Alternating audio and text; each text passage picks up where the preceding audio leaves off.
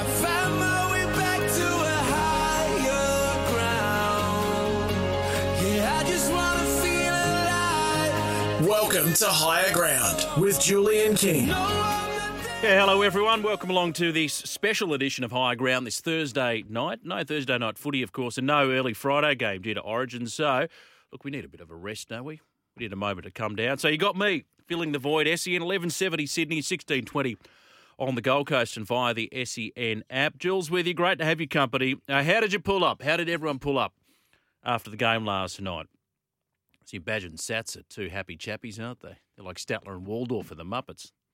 It was a belter of a game of footy and fast too. Look, in the words of the great Ray Rabbits Warren, I'm sure we've all post-mortemised. It was a great night and certainly a great morning if you're a Queenslander. Now, I'd love to get your thoughts on the match. Who stood out? Where was it won? Where was it lost in your opinion? What changed? Or what changes will you make for Game 2 in Perth?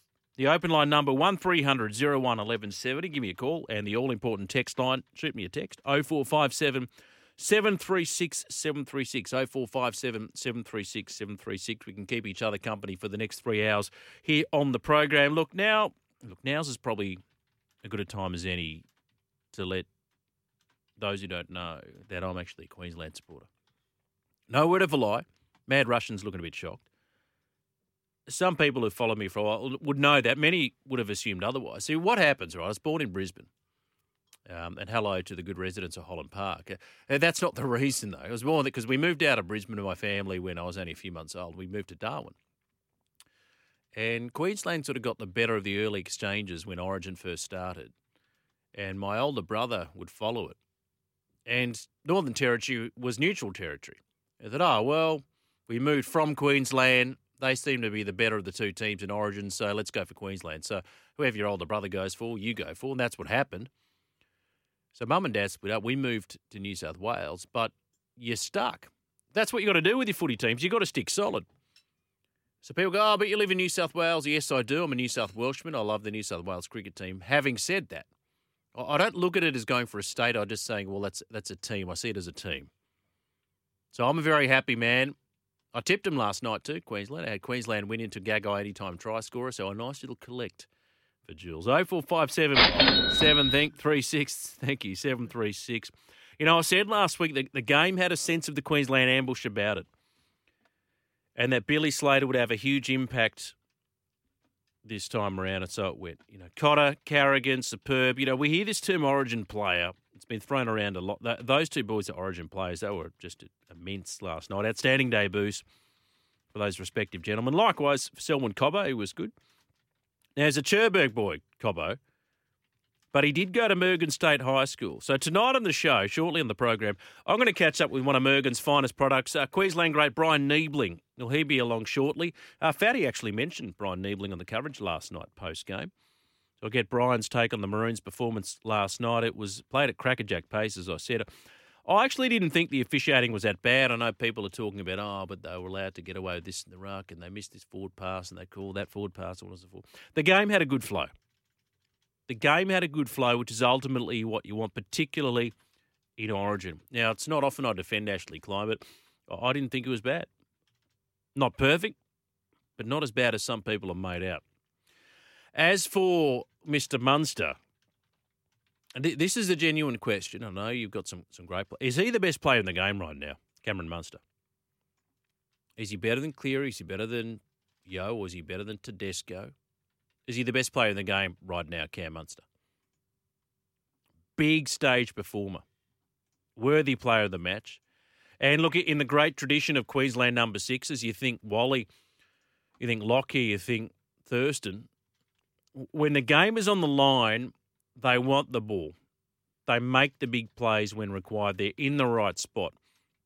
The bloke's a freak. He's a freak. I just love his style of footy. He's an instinct player. He's a joy to watch. He said last night, he goes, I kind of don't know what I'm doing half the time, so it's hard for the opposition to know. Bit of Tom Aerodonics about that philosophy by Cam Munster. He was just brilliant. He's made for that footy, you know, because it's not you don't play with these guys week in, week out. You don't build a lot of structures. So you have a basic game plan and you let the genius do the rest. And the cream rose to the top.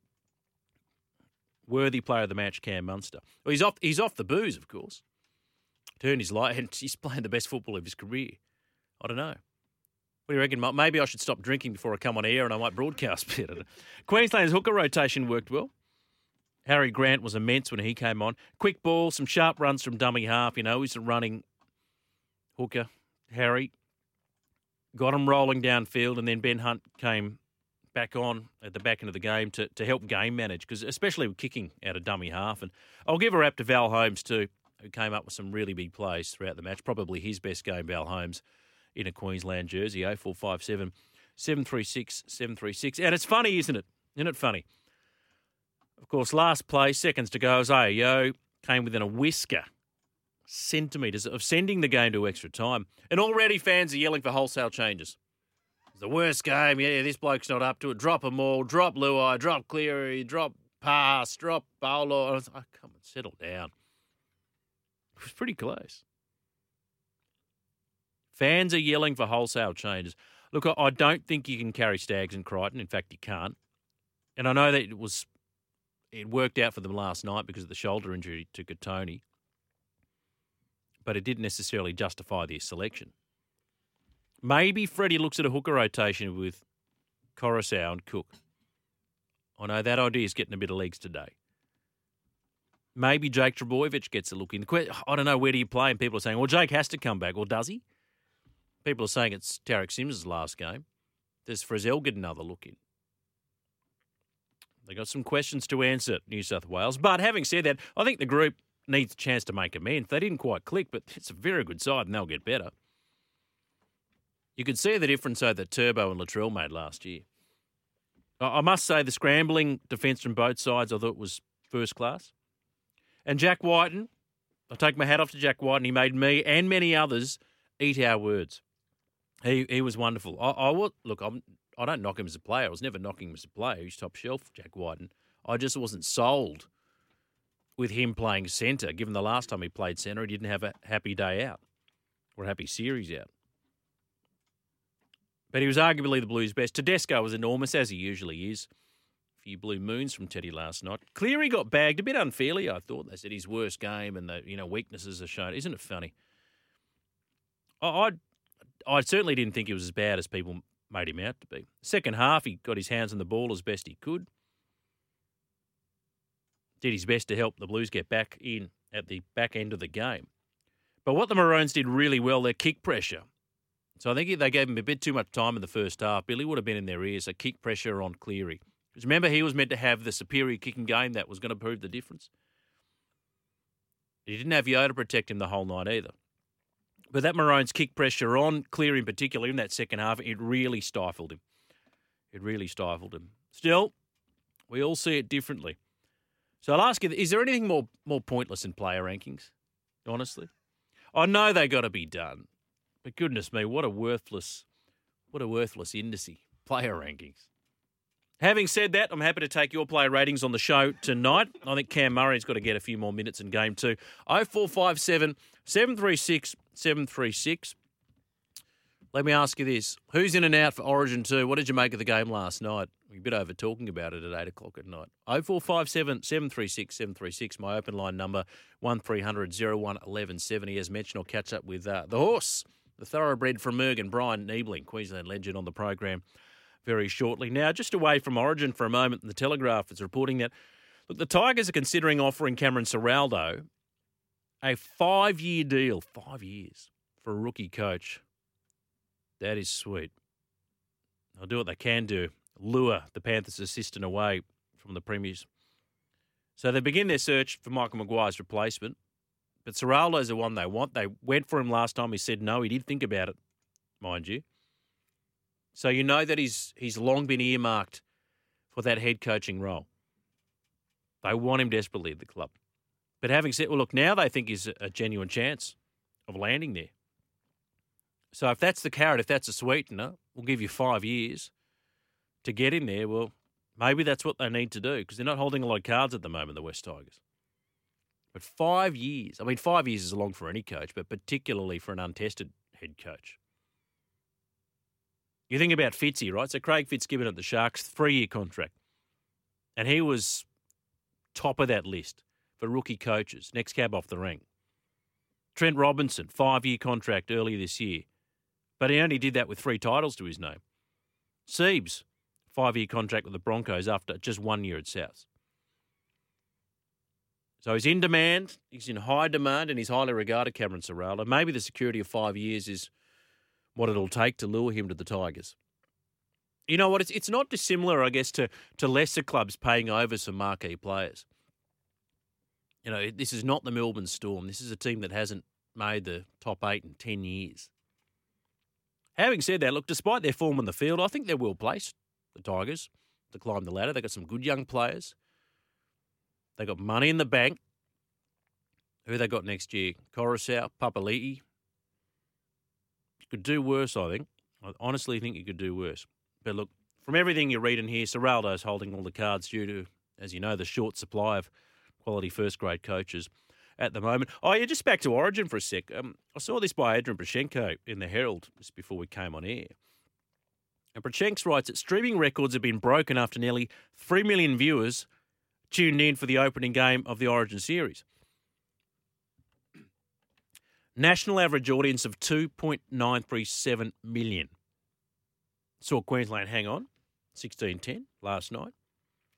So this is interesting. The broadcaster video on demand is called the BVOD audience, 425,000, represented a 52% increase on the previous year, making the Showpiece event the most streamed event of all time across all broadcasters. The most streamed event of all time across all broadcasters. So the breakdowns are 1.7 odd million metropolitan, 740 odd thousand regional. So it gets you to 2.4. You throw in the 400,000, it's 2.9 mil. Highest rating TV program of the year to date. So it all depends on how you break it down, because Phil Rothfield in the Telegraph today spoke of the low ratings. He said Channel 9 had suffered a rating shocker.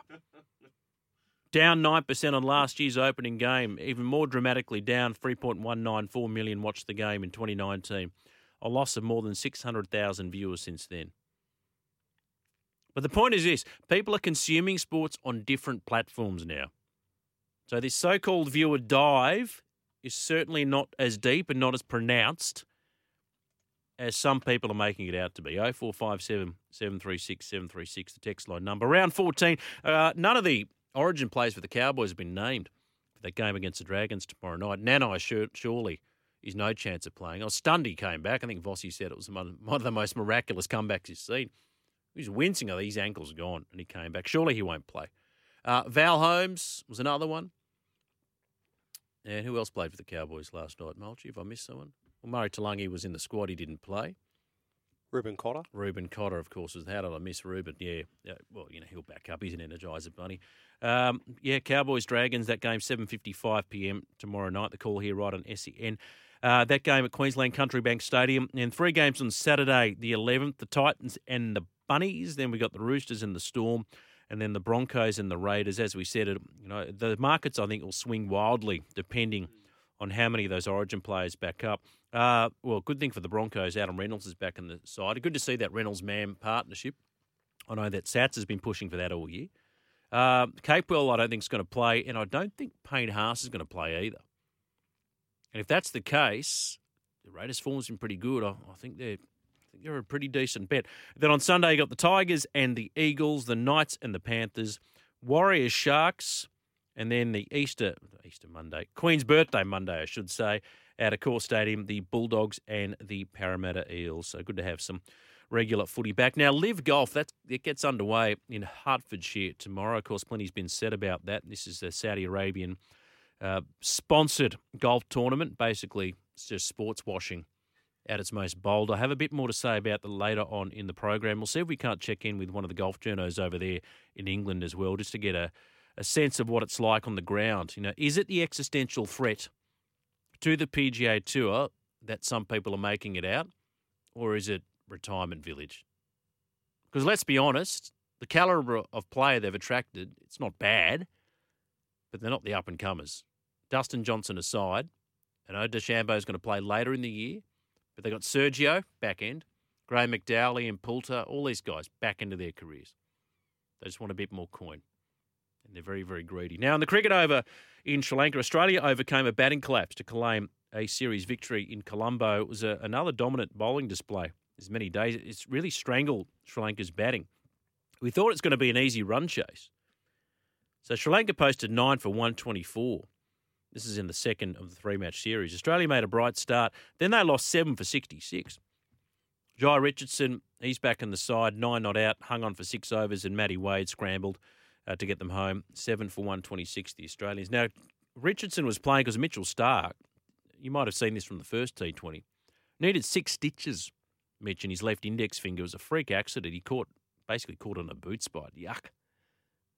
During his follow-through in the opening game. And finished with career best figures of 4 for 30, and as I said, Wade finished strongly as well. The first of 5 one-day starts on Tuesday before the first test in Galle on the 29th of June. And just quickly, before we get to the first break, this was troubling news. That the house of Aussie heavyweight boxing champion Justis Huni was sprayed with bullets in apparent drive-by shooting in Logan, just south of Brisbane. Pretty frightening stuff. No one was injured, thankfully. Police have been called. 5 bullets entered the living room in the early hours of this morning. And Huni said, look, I've got no idea if it was targeted. The bullet holes went through the lounge room window. But he said that it was about 4 a.m, and that's the time that his wife gets up, and sometimes she feeds the granddaughter. Imagine if they were up sitting in the lounge room. You don't want to think about that sort of thing. It's only when the Huni saw the bullet holes in the curtains that they realised something was wrong.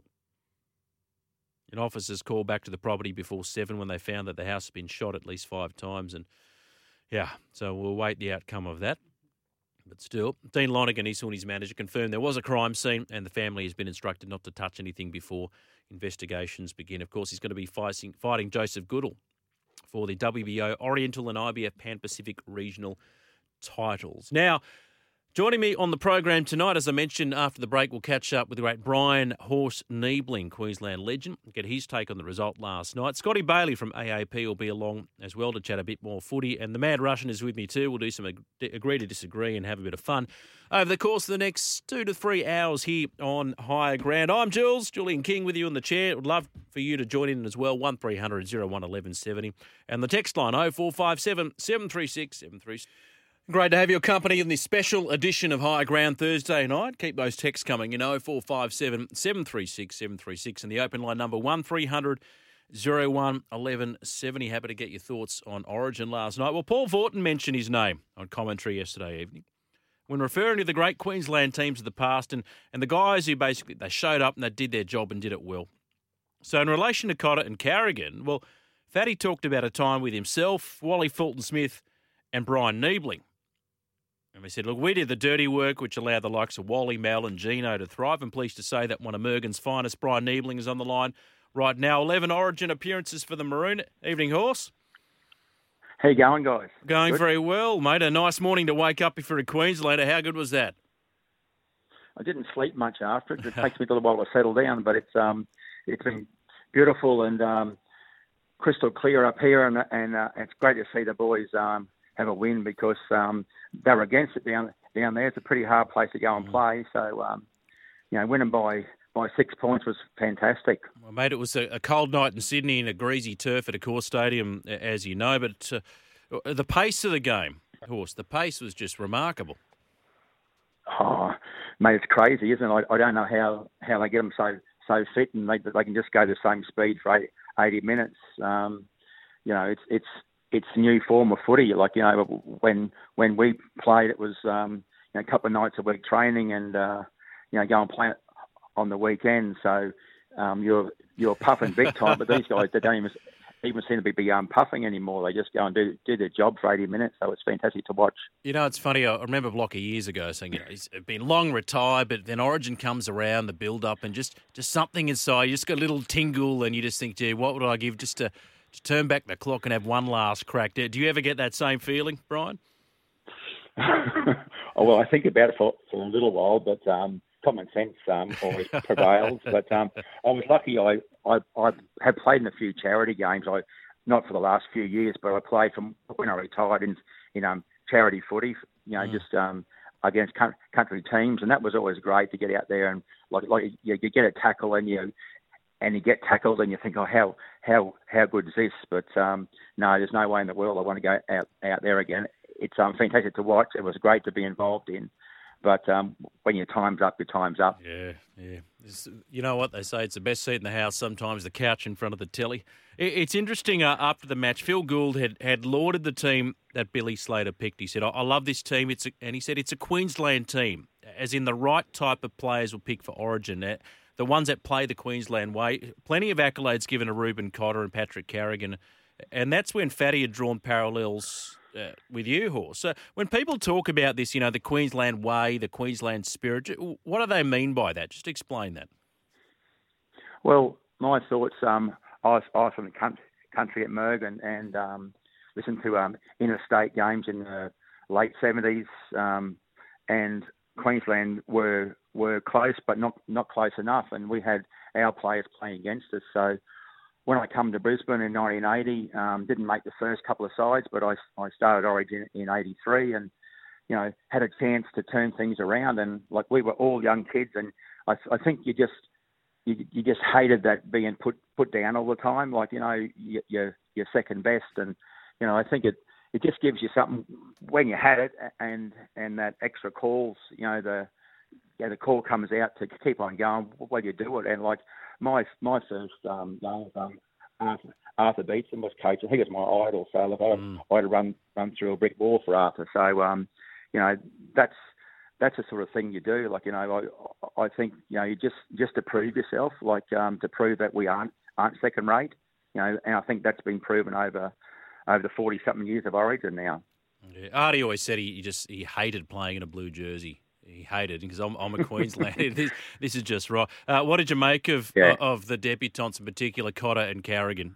They have an engine on them, don't they? No, they're great. They were fantastic. Like they kept on going. And there was no fear. Like when you come in as a newbie, you sort of sometimes you doubt yourself until you get out there. But they just go out there and play their normal club game or even better. And like Cobbo and those guys, like he's a Mergen product where I come from, and you just wish them all the best, and they can show their skills off on the big stage. Yeah, 19, and not even on his preferred left foot makes that break, dribbles it off the right for Gagai. I'm glad you mentioned Cobbo because Cherbourg claim him, don't they, Horse? But he did attend Mergen State High. Is that enough to say he's a Mergen boy?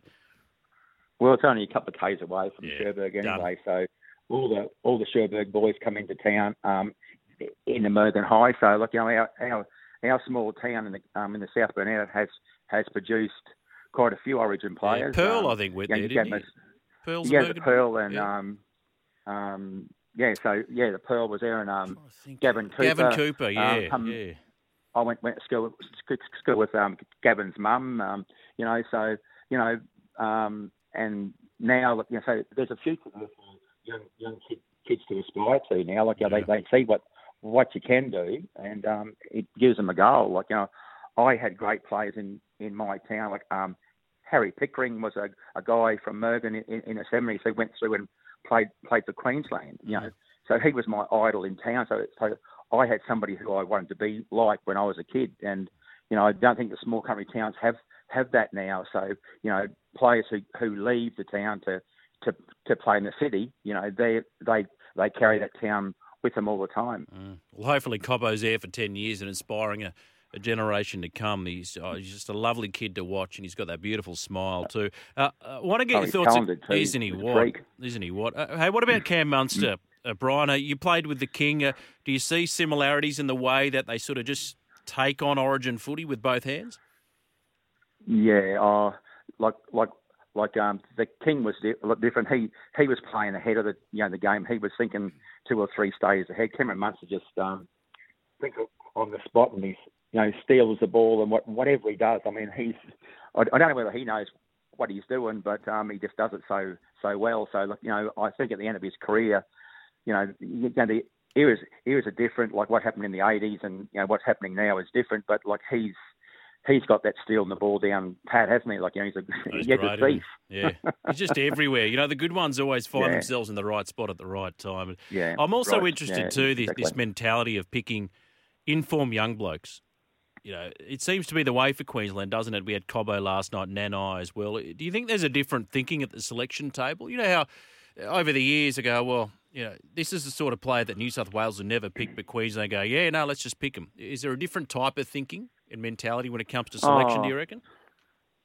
Well, yeah, I think if you're in form, well, you're in form, like whether you're up, and if you're old enough, you're good enough, so, or if you're good enough, you're old enough, so if they're playing good for their clubs, go and do it. Like some are going to make it and some are going to fall, but I haven't seen many young guys fail yet. Hey, if Xavier Coates isn't fit for game 2, who do you like on the wing? Corey Oates, maybe? Does Talangi get a start? Well, he's been playing pretty good for the Bronx. They probably find it hard to go past him. I'm not sure in the way of thinking, but where they want to keep youth, but he's always does the state proud, so I'm sure he'd be in the count. Did you ever win in New South Wales, Brian? Oh, yes, yeah. We had a few wins down there. Good on you. Remember the one night in the wet at the SCG when the Greg Dowling caught the ball off the crossbar. Oh, yes. That night we won. Yeah, we won quite a few. I bet he'd still talk about that too, wouldn't he, Greg Dowling? Hey, that was great. That night, yeah. In Hey, the mud. Hey, just on Redcliffe, you played for the club. Are you happy with our entry into the NRL? Yeah, I am. I think it'll be great for the area. I just hope they can get enough players. I mean, they're signing players, but they still need a spar. They still need the class player to come. Because I just hope that they can win some games. That's the big fans will support them. But if they don't win many games, it's going to be difficult. So, I think Wayne's the perfect person to have there to start the club. But they just need to sign some good quality players, and I guess England's a place for them to go if they can't get many from here. So, I just hope they go well. I'll be down there supporting them. I suppose it's difficult for me because I play for the Broncos as well. So I've got 2 teams to sort of follow there, so there's a game at Lang Park each week for me to go to. Yeah, it's a nice ground there too. Actually, there at Moreton Daily Stadium, so it's a beautiful ground. Yeah. Well, from what it used to be when I played there, it was an old dump, and we had to get tetanus needles every year, and there was bits of metal coming through the ground. So it has, it was. Yeah. It has changed a bit over the time. Yeah, see, pieces of metal. This is this Queensland spirit we're talking about. I'll never complain about having a tetanus shot. You think old Wayne's got something to still, no doubt. Brian, I think he has, yeah. Yeah, yes, mate. You've been very generous with your time. Thank you so much. Oh, before I let you go, second game in Perth, unassailable lead for the Maroons. Oh well, I like to think so, but I don't like betting on Origin games. But if we win by one, I'll be happy. But we're in front now, so I just hope the boys can nut themselves down and go in with the same mindset again and do the best they can for us. Yeah, and I'm sure they will. Brian, thank you so much for your time. Go the Maroons, and you take care. We'll speak soon. Okay. Thanks very much. All the best. All the best. There he is, Brian Niebling, a really good man. 11 State of Origin games for Queensland between 1983 and 1987. And 4 test matches as well for Australia. 0457 736 736 is the text line number. We'll get to those after the break. You're on High Ground. Yeah, get some nice feedback too about Brian Niebling, a ripper bloke. A lot of people, say, that Brian Niebling. You think of Dowling and Niebling, both of them the Ings. Really good Queensland team, but as Fatty said on the coverage last night, just no-nonsense players. They called him Horse. The thoroughbred from Ergon, Brian Niebling, and him and, he said, Wally Fulton-Smith and these sorts of guys. A bit later, Bob Linder, they just did their jobs. So then Wally, Gino, Mal, the great backs that they had, Rowdy Shearer, before that Kerry Bowstead. Really good players who just get the job done. Interesting, I asked him about Cam Munster and Wally, and I said, what similarities do you see? And he said, well, Wally was always 2-3 moves ahead. He doesn't think Munster's that sort of player. Munster's just a Johnny-on-the-spot instinct guy, pure and simple. Whereas Wally was a bit more of a chess player. But Wally, both of them, the parallels I draw between the two of them, they just take the game by the scruff of the neck. You need a big player, give me the ball, I'll have a crack. It's that attitude. that you want to see in your players. Want to get your thoughts on the game last night? Anything else that's happening as well? What about the round ahead? I guess the question is how many players are going to back up for their club? 0457 736 736. Give me a call as well if you're bored. 1300 01 1170. Rocky says, Jules, I understand why there's no game tonight, but it creates a hole, whereas nobody I know wants a 6 p.m. Sunday kickoff. That is true. Any reason they couldn't play Warriors Sharks tonight? Two teams that wouldn't be affected. Well, the problem there is that, yes, you're right, they wouldn't be affected. But, Rocky, the NRL sets a draw at the start of the year, so you actually don't know who's going to be in the Origin side. So they may, in this case, they're not affected, but they may well have been affected. So that they're not going to change the draw that late. I take your point. Look, there's no perfect system. I think we all need a breather, though, after the Wednesday night, don't we? Thank you, Rocky. You said they do the same thing during Magic Round, and it bugs me. Yeah, this is the thing. People don't like bye rounds either because there's not enough footy. They'd always keep the cogs turning. And I'm sort of inclined to agree with that. But the problem there is that, that unfairly affects the teams with more representation. That's the only problem. Jason says, hey, Julie, in relation to viewer numbers, some don't watch sports on TV but listen on radio, either AM, FM broadcast or stream online. That is true. So nobody's actually talked about that. We had a number of Origin fans tuning in to our coverage last night, and certainly various other radio stations as well, rugby league fans in general. And pure viewership numbers, and you wouldn't get the breakdown of how many tuned in on SEN for the Origin call. I mean, they're not that specific, the radio figures. But in the broader context, Jace, and you're right, in the broader context of, well, are the numbers dwindling? Are fans turning away from the game? Is Origin dying? Well, that's a nonsense. Because we fracture the way we consume State of Origin football, rugby league or sport in general now, and it's going to get more and more diversified. Thank you, Jace. 0457 736 736, the text line number. Just going to rip through some of the late mail, thanks to Fox Sports. The Cowboys and Broncos likely to be without a host of Origin stars, while Billy Slater's decision to play Josh Papali'i in limited minutes could play into Ricky Stewart's hands. Well, this is the thing. He came off early. I think the case was just go hard as you can, Josh. Then you come off, have a spell, and then he loved it after the game because I sat back and just enjoyed it, had a breather, and used him as an impact player at the back end of the game. I'd like to see more minutes from him. So Jeremiah Nanai, forced from the field, of course, with that ankle injury. He did come back, but there's no way he's going to play. Reuben Cotter. There's talk that Reuben Cotter's likely to join him on the sidelines. He played 80 minutes. Val Holmes, another one, named in the reserves. The Hammer. He would switch to the wing. Brendan Elliott would drop out. Tom Dearden unused, so he will come in to the side as well. Ben Hunt, we think he's pretty good at backing up Ben Hunt. So 36 minutes he played for the Maroons, so he should be fine to take his spot in that number 7 jersey. For the Dragons, Tarek Sims, on the other hand, is going to be monitored. He played 57 minutes for the Blues last night. It was a pretty bruising game, as you know. It's always a bit more taxing on the forwards. But they're only going to join their teammates after the captain's run. Jaden Sullivan and Josh Maguire, Jaden Sewer, they may get a reprieve.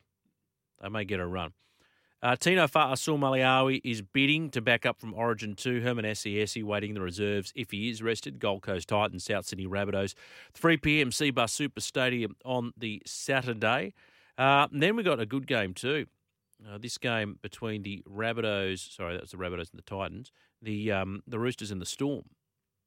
Tedesco is expected to back up, but you got a pretty handy fullback replacement we saw last week against the Raiders and Joey Manu. If that's the case, you'd think Manu would go to fullback, Nguama or maybe Billy Smith would come to the centres. Happy Billy Smith, surely. Lindsay Collins, the other Roosters representative, expected to back up with, of course, JWH sideline. Joseph Sawali, we saw footage of him milling about in the change rooms last night as a squad player. He'll be on the wing. And Daniel Tupou should play as well. He had a pretty good game, Daniel. Will be on the other one as well. As for the Storm, of course, no Xavier Coates. His night ended early. As you remember, he was helped from the field after falling awkwardly when tackling Kotoni Staggs. And Billy Slater, I saw a chat with him this morning. He said, look, it doesn't look good. Syndesmosis, so upper ankle injury. Used to call them ankle injuries now. People say words like syndesmosis to make themselves sound smarter than they actually are. Look, if he doesn't play, you think Nick Meaney would go to the wing and I guess Tyron Wishart to fullback. And Craig Bellamy is hopeful that Harry Grant, Felice Kafusi and Cam Munster will all be okay to back up. The trio are going to stay in Sydney to give them the best shot at recovering in time to take on the Roosters. Then you've got the Broncos and the Raiders, 7:35 p.m, Suncorp Stadium. Of course, Katoni Staggs forced off with that shoulder injury. He's not going to play, you wouldn't think. Fittler was hoping it was just a cork, but I'd highly doubt that Katoni Staggs is going to play, and Brenko Lee, another former Queensland player, could come off the bench to replace him. Payne Haas in doubt. I think I even heard that he's not going to play Payne Haas. He's got that shoulder problem. Pat Carrigan, Selwyn Cobbo are expected to back up at this stage. And for the Raiders, Josh Papali'i, well, he's going to play. He only played the 19 minutes. 19 minutes for Big Puppy. Not that Big Puppy. In the State of Origin opener, veteran hooked by Slater. The first half, didn't return to the field until late in the second half. Corey Harawira-Naidoo returns to the bench. Trey Mooney shifted to the reserve list, and Jack Whiten should be good to go. And then for the Tigers and the Seagulls, very quickly, David Nofaluma, he gets a reprieve. Old Nofa on the wing. Jacob Little also makes a comeback. And for the Eagles, DCE has been named to back up from Origin. Kieran Foran goes back to 5'8", and Josh Schuster goes back to the bench. Then we have the Knights and the Panthers. Kalen Ponga, Dane Gagai have both been named to back up from Origin as well. And for the Panthers, they've named their Origin stars. The Panthers have named their Origin stars, but foxsports.com.au understands that Coach Ivan Cleary is going to take a cautious approach to their playing. So Nathan Cleary had a nice little shiner, actually, on his face, a swollen eye after the game. He's got that recurring shoulder injury, of course, as you know. So I don't know, what do they do? Maybe they rest him. If he's not 100% fit, it's a long season. Maybe you let him sit this one out. Because you saw at the start of the year when he didn't play, Sean O'Sullivan slotted in very nicely. They've got really good systems there at the foot of the mountains. Liam Martin played 80 minutes. Isaiah Yeo, of course, had that brutal blow, the first tackle of the game. Not much said about that. I've got to say, I was surprised he stayed on the field. He told reporters afterwards, Yeo, that he didn't think he was concussed. He's had a few before. So the Panthers, I guess, will monitor Isaiah Yeo's condition. Then you've got the Warriors and the Sharks, 6:15 p.m. on Sunday, Moreton Daly Stadium. Of course, Moreton Daly Stadium, where, as Brian Niebling informed us, he used to get tetanus shots because there are chunks of metal on there. It's a lot improved and glad. It's probably a good thing too. Jesse Ramian returns from suspension for the Sharkies. Connor Tracy shifting to 18th man. Unlucky for Connor Tracy. He's a good footballer. Wade Graham listed among the reserves as he bids to return from a foot injury as well. Nico Hines, of course, 18th man for the Blues, didn't play. He's got to come to the conversation for Game 2, Nico. Genuine 14. You know, back in the day, you just had the reserves. You say, all right, chuck them on, do your best. And now they're as critical to the team as the starting 13. Covers a lot of positions. He'd have to come into serious consideration. And for the Warriors, the struggling Warriors, Josh Curran, this is key for them, named on the bench to return from a knee injury. He's a skillful footballer, Josh Curran. So, well, I'm not expecting them to win, but you do want an improved showing. Then on Monday, we got the Bulldogs and the Eels. Jake Averillo named in the number 1 jersey. Of course, he played fullback last week. Corey Allen named at centre. And Tavita Pangai Jr. listed amongst the reserves, bidding to overcome a back injury for the Dogs. And Luke Thompson remains after his late scratching last week with that concussion. Now for Parramatta, their Origin trio of Madison, Paulo and Campbell Gillard have all been named to back up 4 days after Game 1. Brad Arthur will see what he wants to do with regards to his front rowers. Now, Micah Sevo, this is big too, returns from a knee injury. His first game, big Micah, since round 23 last year. Wonga Blake shifts to the centres and Tom Opachik drops to 18th man. And Will Penasini, the young hot shot, is set to overcome a head knock in round 12. So that is the late mail. Thanks to foxsports.com.au. 0457 736 736, the text line number. You're on high ground. Yeah, we'll get to your calls after 9 o'clock Eastern Time. 0457 736 736 is the text line number. I like this one from Steve. Bondi Jack, I'll get to you in a moment. Steve says, NRL is a working man's game. State of Origin is on too late. You know what? This has been a bugbear of mine, Steve, and for many, many pundits, fans, for many, many years. Because my son's 7 now. He's really starting to get in the footy. I've taken him to a few Dragons games, and he knows some of the players, but he was keen on Origin because he gets chatting with his mates at school. So, New South Wales is Origin, and he asked me to explain it to him. And, so how's that different from the Eels and the Bulldogs? Well, the best players get picked, and then, it's really cool. As a dad, you're kind of proud that your son is into sport and engages. So I'm breaking it down for him. And he says, Dad, is it ready? No, mate, no, it's like 7:50. And normally I try to get him to bed at about 8:30, maybe 9 o'clock. Is it ready? No, another 5. Oh, when is it? He said, when is it going to kick off? 10 past 8. I think it was a bit after that. Normally we play like State of Origin bingo, kick-off bingo. So 8:10, but is it ever 8:10? It's 8:13, 8:20. So it's ridiculously late. And I know the broadcasters are doing their best to jam as many ads as they can in and get return on the investment. I get all that. But what's wrong with a 7:30 kickoff? There's no reason why a 7:30 kickoff can't be. And because we had so many stoppages in the second half, it felt like the longest second half in history. So I let my son stay up, special occasion. I mean, he didn't get into bed till after 10:30. It's way too late. It's way too late. If you want to encourage the next generation to be watching it, well, you've got to make it a more family-friendly hour. Of course, he won't be watching it. He'll probably be streaming it on his device, probably have a set of goggles that he can watch it. Who knows how technology is going to unfold or unfurl in the next 20, 30 or 40-odd years. But you're absolutely right. On too late. It's been a bugbear of many, many fans for years, but I'm not sure it's going to change, sadly, Steve. 0457 736 736. An update from the AFL. So there is some Thursday night footy. Rocky, there's a bit of Thursday night footy. It's just not of the rugby league variety. Similar ovicular-shaped ball, elliptical-shaped ball. Richmond v Port Adelaide, round 13 of the AFL. The Tigers, 8-4-52 over Port, 5-2-32. Clearly they've been buoyed by the return of Dustin Martin. So return of Dusty. There's a bit of chat about Dusty wanting to move to the Sydney Swans. So they're up by 20 at the moment with about 7.5 minutes gone in that third quarter. Yeah, so about 14.5 remaining in the third quarter. 8-4-52 Richmond over Port Adelaide, 5-2-32. 0457 736 736. You're on high ground. Want to be treated like a very important punter? Get to getsetbet.com.au. Gamble responsibly. Time now to catch up with our good friend Craig Driver from Get Set Bet with the latest markets on the line right now. Evening, Craig. G'day, Julian. Oh, we're still coming down, aren't we, after last night's action in Origin 1. Well done to the Queenslanders. The question now is how many particularly of those Cowboys players are going to back up? They're at home to the Dragons tomorrow night. Yeah, none of them have actually been named, which is interesting, and that's what this weekend's all about for us, who plays and who doesn't and who finds out first. But the Cowboys at the moment are an overwhelming favourite. They're $1.21, Dragons $4.50.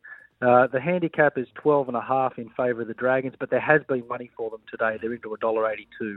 Yeah, I think 450's overs at the moment. 3 games on Saturday, Titans, Rabbitohs.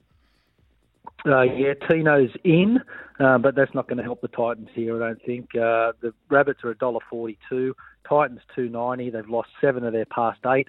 It might be 8 of their 9 after this one. The money's all for the Bunnies. Yeah, I think you might be right. Storm and Roosters should be a belter. Yeah, it's at the G, which certainly gives the Roosters a chance, and where Hargreaves being out gives levels it up for the Storm. Storm are favourites, as you'd expect, $1.51. The Roosters $2.60. And actually money for the Storm at the handicap at 4.5. And then the third of the Saturday games, this looks a real contest, doesn't it? The Broncos and the Raiders. Yeah, it's really interesting. Adam Reynolds is back, but Capewell is out already. I guess it depends who plays, but at the moment we've got the Broncos $1.50, the Raiders $2.65. But the handicap, we've moved it from 5.5 to 4.5, and all the money for the Raiders. Yeah, I think there's a value in there as well. Thank you, Craig. Thanks, Julian. There is. Want to be treated like a very important punter? Get to getsetbet.com.au. Gamble responsibly. Second hour of the program, a very special edition of High Ground this evening, 0457 736 736. It's weird, isn't it, with no Thursday night footy? We're creatures of routine, Mad Rush. We're creatures of routine, and I love Origin on Wednesday night. I still don't think there's a better night for it. I can't stand it on a Sunday. Can't even stand it on a Friday. Wednesday night is the night, but then there's no Thursday night footy. But it's a reasonable trade-off. Now, Bondi Jack, I love the essays that he writes, and he puts caps in because you know that he's passionate. Alanis would argue, isn't it ironic? Of course, the thing about that Bondi Jack is that the only thing ironic was there's no irony in the song. It's just bad luck that happened, which Alanis herself later admitted to. And it's like 10,000 spoons, all we need is a knife. Well, it's not irony, it's just bad luck. Bad luck. Unless, as it turns out, it was a spoon you needed to begin with. Then maybe it's ironic. Alanis would argue, isn't it ironic, that the greedy mercenary Ryan Mattison would twice fail in his mission on Munster, then 5 minutes later get caught snoozing by Cam again, failing to clean up Cookie's loose pass. But, they hit the deck and he scooped it up. Second long break before getting hooked after 2 quick tries. In those 6 Origin minutes from the 47th, Freddie needed Jake Turbo in the trenches. If only for the disloyalty, Freddie deserves this. His bench strategy was amateur hour, and he ignored his interchange the entire clutch final 15 minutes, schooled by a rookie coach, and the easy meat for Ponga on the left, Bondi Jack. Not happy, Bondi Jack. I don't entirely disagree with what you say. The bench strategy was wrong. It was just weird. Crichton and Staggs, and even in the Channel 9 coverage, they said to Joey, how do you get Crichton? He goes, I don't know. Because Whiten was playing so well. Because the thought was, well, if Whiten was having a mediocre game, you'd chuck Crichton on there on the left, and then somehow maybe you get Whiten in the forwards, in the forward rotation. I don't know. But Joey says, I don't know. It won't happen for game 2, Bondi Jack. It won't. 0457 736 736. Richmond 8452 over Port Power 7345. Hello, Siv. G'day, Jules. When you start analysing song lyrics, I do start to wonder whether this is 1170 SEM or you've gone back to easy listening. I have to wonder about that sometimes. Well, it was the prime real estate of 2CH for many, many years. I know Bob Rogers is a big fan of Higher Ground, Siv. And hello, Bob, if you're listening. I can just see him sending his letter in the post now. And look, if you do want to send a letter in the post, it might get there in about 4 years. So the best bet is ring Alex and find out the GPS coordinates for 1170 SEN, and you might be able to get a smoke signal. It might be quicker to get your message across that way if you can't use the SMS or anything else. You're a deep thinker with all things life, aren't you, Siv? I'm a thinking man. As you are. Yeah. On Bob Rogers. I worked with Bob for many years. I was literally in the room next to him, and he's a funny man. And my goodness, some of the stories he'd tell, Bob, about the time he spent basically ushering the Beatles around, I can't repeat them on air. And even though he's well into his 90s, he still swears like a trucker when he wants to. Bobby, God bless him. I can imagine that. Look, just on some of this state of origin, I don't know how much airing this got today, but the concussion provision. Now, the Isaiah Yeo thing baffles me a little because in a normal NRL game, wouldn't they halt the game, get the guy off the field if he looks as though he's not with it, and go and check him out? Wouldn't they do that? Yes. And so why didn't they do that in state of origin? What was the? I'm just curious. What was the logic behind that? Well, look, I'll raise this question with Scott Bailey, who'd written about it for AAP today. I'll catch it with Scott shortly on the program. But basically, he said, Isaiah Yeo, that he wasn't suffering symptoms, right? So there are different categories in terms of whether you display concussion symptoms after a knock. And they adjudged what had happened to Yeo to be one of those sort of, I guess, line ball decisions where the doctor at the time can say, yep, you're okay to play on. Yes. Loosely speaking. Well, loosely speaking, I can sort of see that. It's just when you have, and I know that life is full of grey. I get that, and my history of having debates, I try to do it as a fulsome thing. But when you're looking at an NRL game and you're looking at the way that it appears on a screen or at the ground where the guy looks like, at least a couple of minutes off to work out what's going on, might not be such a bad thing. And I don't think it would be such a bad thing, considering all the discussions that sport have had over the years and still continue to have about what happens when you use that region of your body in any form of attack, such as happens in things like rugby league and soccer. I mean, I would have thought, logically, not even from just a plain ordinary person's point of view, I would have thought, take the guy off just for a few minutes, work out where he is, and then if you think that he can go back on, if it falls fair and right, then let him go back on. But the fact that he didn't take him off, I thought was a bit weird myself. Well, because he They fell. didn't take him off. Yeah. I thought it was a bit weird. It was early. He fell backwards. Tarek Sims had to help him up. So what happens, right? They have independent doctors in the bunker. Right. So the independent doctor in the bunker looked at it and said, because they have different categories, right? Category 1, Category 2, Category 3. And he thought, this is a Category 3, on-field concussion check, good to go. So basically, it was at the discretion of the independent doctor to say, it wasn't that bad, just give him a quick check. You know, how many fingers, what day is it, what team do you play for, what's the score, whatever. He goes, yep, no drama.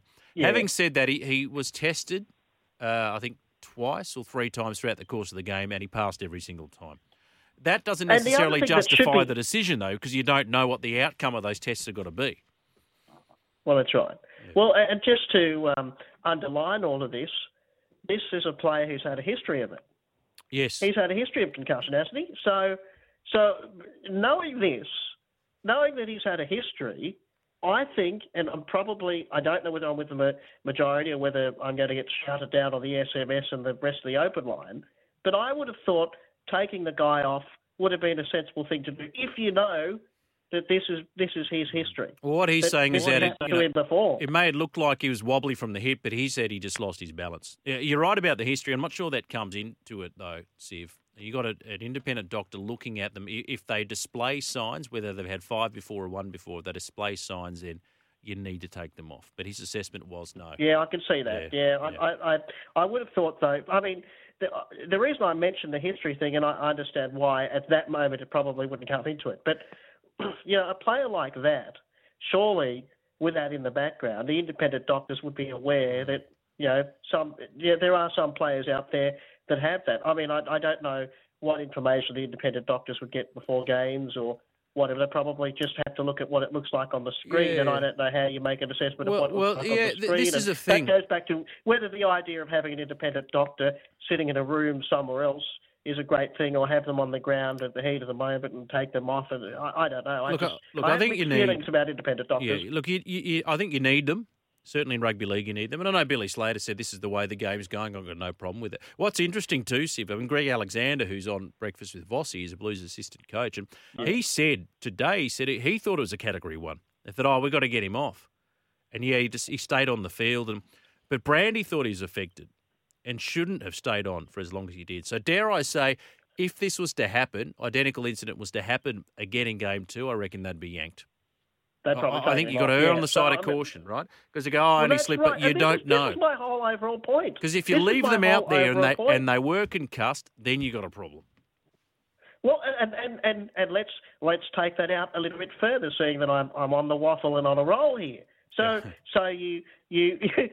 let's take that out a bit further. So there's a problem. Now, what happens? And I don't know what the provisions are yet, but what happens if, you know, player A says, well, hold on a moment, you left me out playing there when you should have taken me off. Now I'm going to sue you for the millions. Off to court we go. What happens then? What are the provisions for that then? Because that has happened in the past. Yeah. We've seen it before. This is why we are where we are. Well, you remember we saw the happens crackdown, Siv, in Magic Round last year. Any contact with the head, and Volandis came out in the front foot, and he was very adamant about this. He said, look, you know, we won't have a game in 10 years if we allow continued blows to the head. You know, you got to punish these players so you stamp it out of the game, and then you're less likely to get concussed. Even though the stats show that the bulk of concussions are from, I guess, defensive. Sorry, the other way around. So yes, correct, Mulchi. Mulchi's sort of doing the action in the background. So. But my point is that the more we learn about CTE, the more scrutiny there is. You can't. It's not enough for people to say just get the players to sign a waiver, right? You can't waiver your way out of this, right? Because the game still has, by running the game, a duty of care to their players. It's not enough to say, sign a waiver, you're sweet. You know? So if you get bashed around the head, like any other workplace, correct. Like any other workplace. I mean, you have in any other workplace, you know, if something goes wrong, work cover gets involved. And then they're all over you like, to use an old phrase from the 70s, calamine lotion. They're all over you. When's the last time you used calamine lotion, Siv? Well, I was born in 1984, so I wouldn't have a clue what it was. So I was born well after the calamine lotion thing. But I have heard previous commentators who Sharpie mentioned use that expression, and I'm just pinching it from them. And if they serve me with a legal notice, I'll just, sign broke and won't pay it. How about you say all over them like a that's what cheap suit? Yes. Yeah, like white Are and there rice cheap is a good suits? one too. Are there cheap suits you can get for $10 down at the local whatever? $10. Can you get a cheap suit? I'm not sure you can get a $10 suit. You can probably find 100. Well, 100, 150 maybe. Like the old, Steve, remember the old You Kelly have to Country ads? Why hire a suit when you can buy a brand new suit for, and there's some young bloke who looks like he's going for his first ever job interview, a little bit boxy. Probably, given his slender Cheap frame, suits. maybe not a double-breasted for him, but yes. I think you can still pick one up for about 150 We bucks. can still get it at rental at least. Good to talk to you, Jules. Likewise, Siv, thank you. Keep well. Good on you. He's a good fella. 1300 01 1170, that open line number, and the text line 0457 736 736. They're coming back now. It's just under 2 minutes remaining in the third quarter. Port Power, there's only a point in it.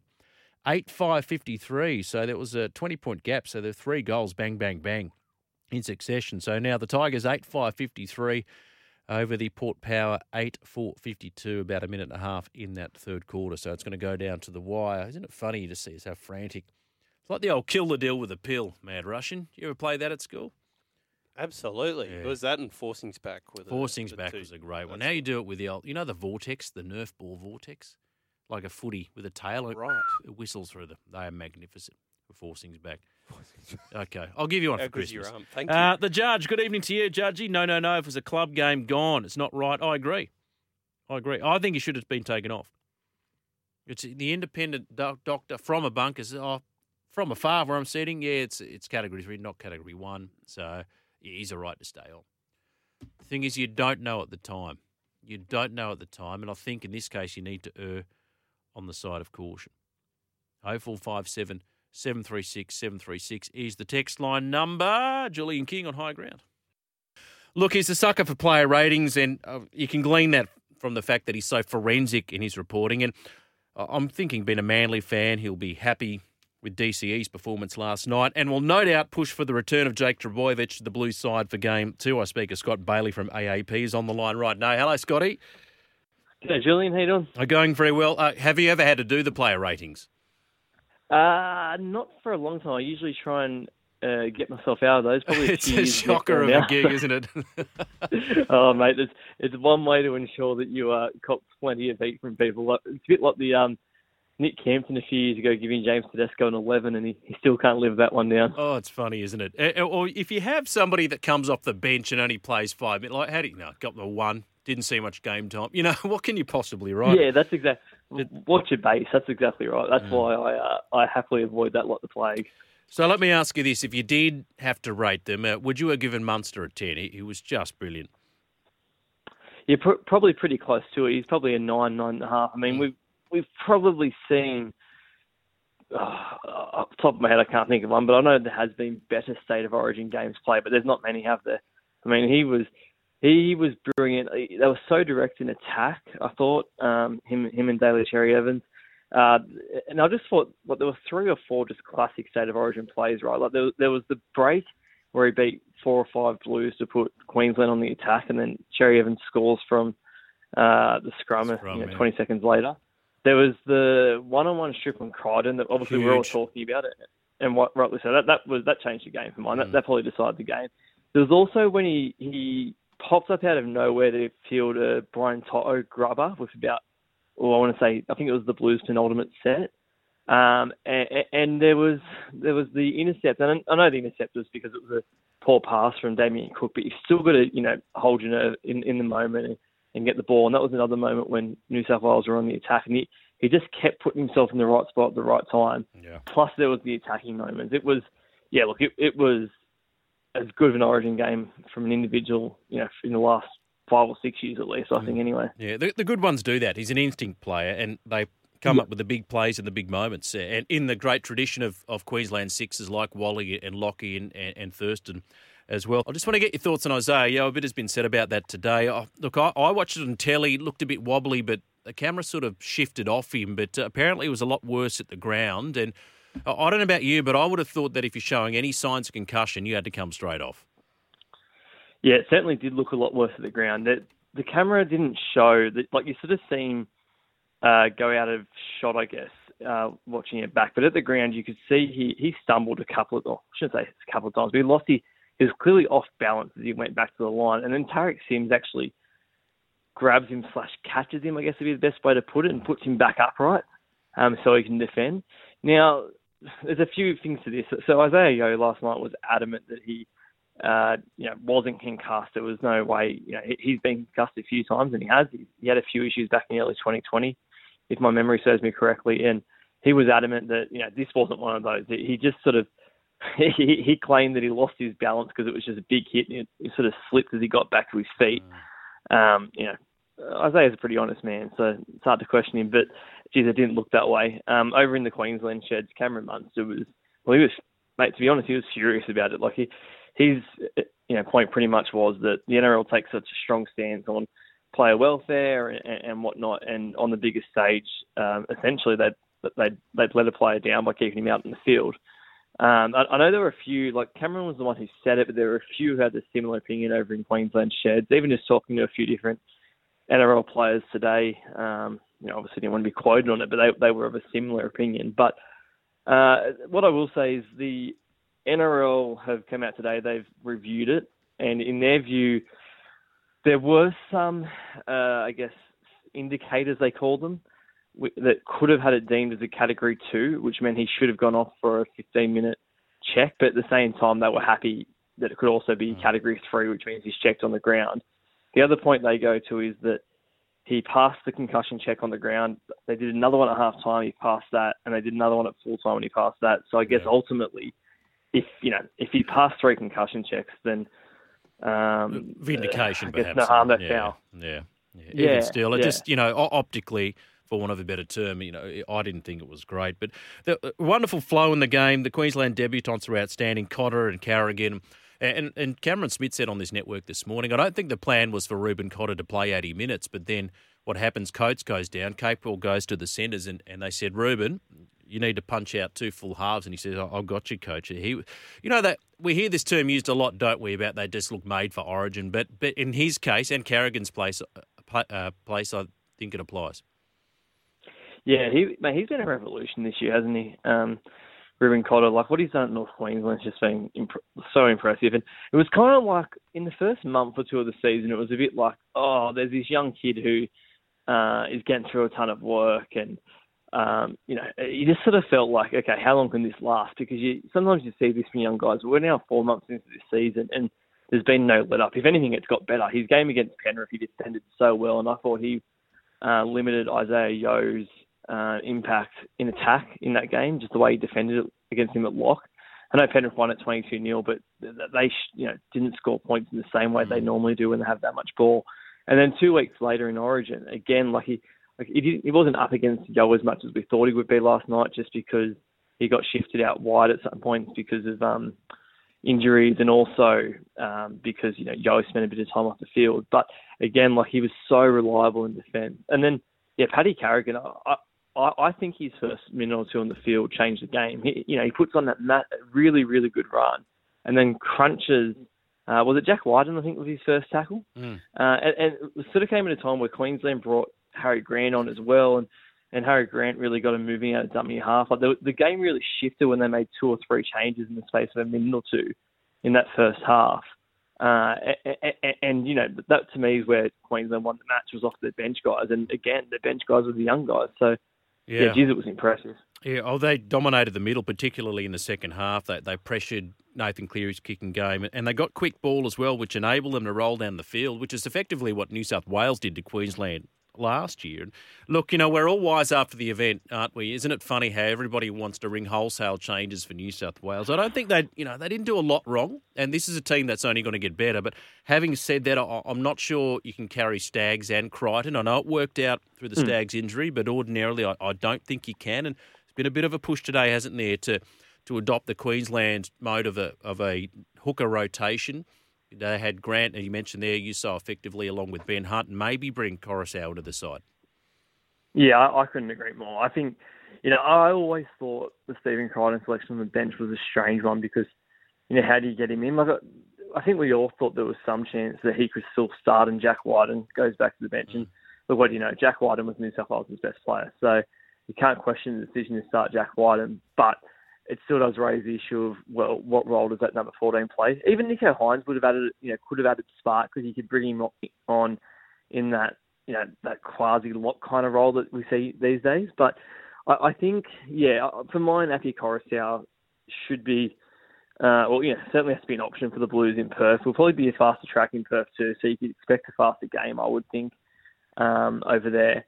And, again, that's where you're going to want that extra spark out dummy half that there's no doubt New South Wales lack, especially when you consider that, there's no Tom Trbojevic. Latrell Mitchell's 50-50 at best, shall we say, and it's not exactly going to be Latrell. Yeah, and he's not going to be in the form we saw him in last year, you wouldn't think. So I thought they really missed that last night too, just that spark. So they need to find somewhere, and, Api Coruscant's probably therefore the man.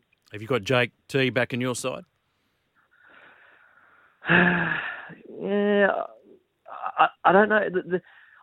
I guess it's a matter of how they. I just don't know. There's a rotation for him there in the middle. Because realistically, Isaiah Yeo only played 50 minutes last night, and Brandy said on this network this morning that it was quite an interesting comment from Brandy. Essentially, that the head, can we call it a head knock, whatever you want to call it, had affected Yeo, and therefore they brought him off after 30 minutes as a result. I mean, in all his Origin games, he's played the first hour when he started, and with him on the field at lock, there's no doubt that Nathan Cleary plays better because he plays as Wayne Bennett pointed out last year, Isaiah Yeo does such a good job of protecting Nathan Cleary when he kicks. So I guess long story short, if Isaiah Yeo's playing 60 minutes at lock, and then you've got Cameron Murray in your team, what role does Jake Trbojevic play, I guess, is the question. Well, I mean, they can use him in the front row, but, Yeah. That's the only option, really. No, I'll take your point. I think Cam Murray needs to see more minutes. I mean, he looked really good in terms of sparking or help spark that fight back, and there wasn't much in it, a matter of centimetres, really, in the end. Mate, before I let you go, you're going to be heading over to Sri Lanka, are you, to cover the Test series between the Aussies and the Sri Lankans? Yeah, over there in about 2 and a bit weeks, which will be a very different climate, shall we say, and also very strange living Origin mid-season. But it's really great to be back on the road with cricket. Obviously, Australia, that Test series to Pakistan was the first one in 2.5 years, almost 3 years, really. So it's great to see Australian cricket back on the road, Test cricket happening again. And obviously, the T20s played over there back-to-back nights at the moment, with Australia having won those first 2 games, Yeah, well, the second game didn't scale any great heights, did they? A bit of a collapse, but Matt Wade proving quite the finisher once again. Scott, we'll let you go. Thank you so much for your time, mate, and I look forward to all your work at AAP. All right, thanks, Julian. There he is, Scott Bailey. 13 minutes remaining in the fourth quarter. Thursday night football, round 13 of the AFL. The Tigers 10-6-66 over Port Adelaide, 9-4-58. Ian from Campbelltown says, saw a great article from Curtis Woodward on the Raw yesterday about the Tigers and their chief executive, Justin Pascoe. When is he getting the chop? Ian, I can tell you, I've just flicked through that article. I know he's a mad Tigers fan, Curtis, but I'm asking that question. You're asking that question. A lot of people are asking that question. And I know Webby said when he was on with Matt White on Wednesday, he says, well, why was it left to Tim Sheens to front the media? Where was the CEO at all of this? You've just chopped your coach. Nowhere to be seen. He's happy to be front and centre for Tales of Tiger Town. All right? So all the positive PR, no problem. I'm happy to take up the screen time. Then on Tuesday night, it's poor Tim Sheens who fronts the media. And then he says, we're going to have a few more dark years because we're going to continue being a development club. They haven't made the finals in 10 years and they're still a development club. Now, if you're a Tigers fan, you'd be tearing your hair out, wouldn't you? Yeah, and I know I know the Cleary decision to jump ship and go to Penrith. I know that set them back. I get all that. This is a club that leaks profusely against their own. Madge was always up against it. I'm a big fan of Michael Maguire. Not to say he's the right fit, and I don't think he was the right fit. Has he done the best that he possibly could? Probably. But it is majority his roster now, albeit had to tidy up some of Ivan's mess. But where are they going, the West Tigers? So, yeah, you get Coruscant, yeah, you get Papali'i, a couple of good recruits, but you lost Garner, who I'm a wrap on. Leilua's going to the Cowboys. And who's the other one, the back row there? Looks like Talangi. He's off to Manly. So 2 in, 3 out. What's your net gain there? But back to the point, though, Ian, about Pascoe, conspicuous in his absence. Right? You've got to ride the highs and lows of the CEO. And I think they deserve better fans than to just have Tim Sheens. As much as I respect Tim Sheens, I think you had to have the CEO for a big announcement that you just sacked your coach. Thank you, Ian. 0457 736 736, the text line number. The finger thing means the taxes. Well, I guess this is a case where we'll have to agree to disagree. Mad Russian, good evening to you. Nice to be with you again, Jules. You know what? You Thursday came in and I had one of these little sort of microwave curry things with the rice, basmati rice, and like a Makhani dal, which is like a lentil. It's beautiful, really simple. Pop it in the bowl. It's one of the, they're radio meals, right? Absolutely. How long we got? 2.5 minutes before an air, Beauty. 2 minutes in the microwave. Scalding hot, burn your upper palate, but shovel in a few mouthfuls before you have to start spooking. And I was inspired. Great minds think alike because I packed it at home. In fact, my wife said, "Here, take this with you." So thank you, darling. And you had some kind of delicious smelling curry when I walked into the studios. Well, that was a freezer job from Woolworths. But this is my point. Mine was packet. Right? Yeah, it's a radio meal. Yeah, not homemade. Yes. No, but do you cook? Yeah. Okay. I'm cooking more often than I will have one of those. They're a once a week job, and I'll generally have leftovers, or I'll cook for myself if it's a late one before I come in. There you go. Yeah. Insights. Anyway, there's a beautiful smell that probably will be here when Vossi and Brandy rock up in the early hours of the morning. All right, hit me. Number one, New South Wales would have won last night with one of Tom Trbojevic or Latrell Mitchell. Oh, good question. Everyone One speculate. of. Disagree. Wow. Okay, I thought that'd be an easy agree. Disagree. Is that Maroon lenses? Probably. Coming through there. They missed him. Did they ever? They missed him. I'll put it the other way. If you take out one of Munster or DCE, the Maroons even get close. If you take out DCE had a good game too. If you take out Munster, do they win the game? Is that what you're asking? Well, no, I don't even think. If Munster doesn't play last night, I don't even think they New get South close. Wales win. Yeah. Hard to say. Where do the Maroons' points come from?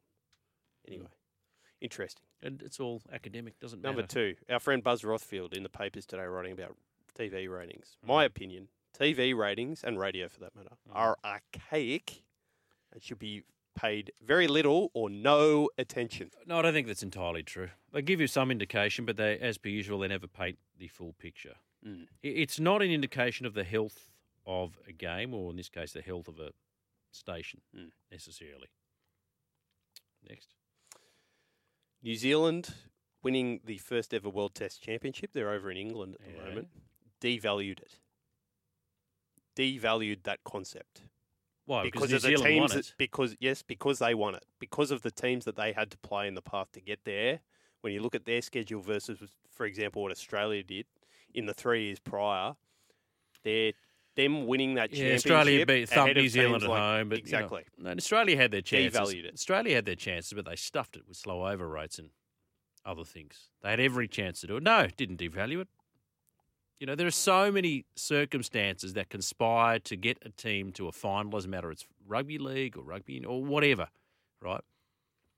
There are so many different things that come into play. So you might say, well, the rub of the green because they played the bulk of their games. And you still got to win the games. And then they went to Lords and beat India.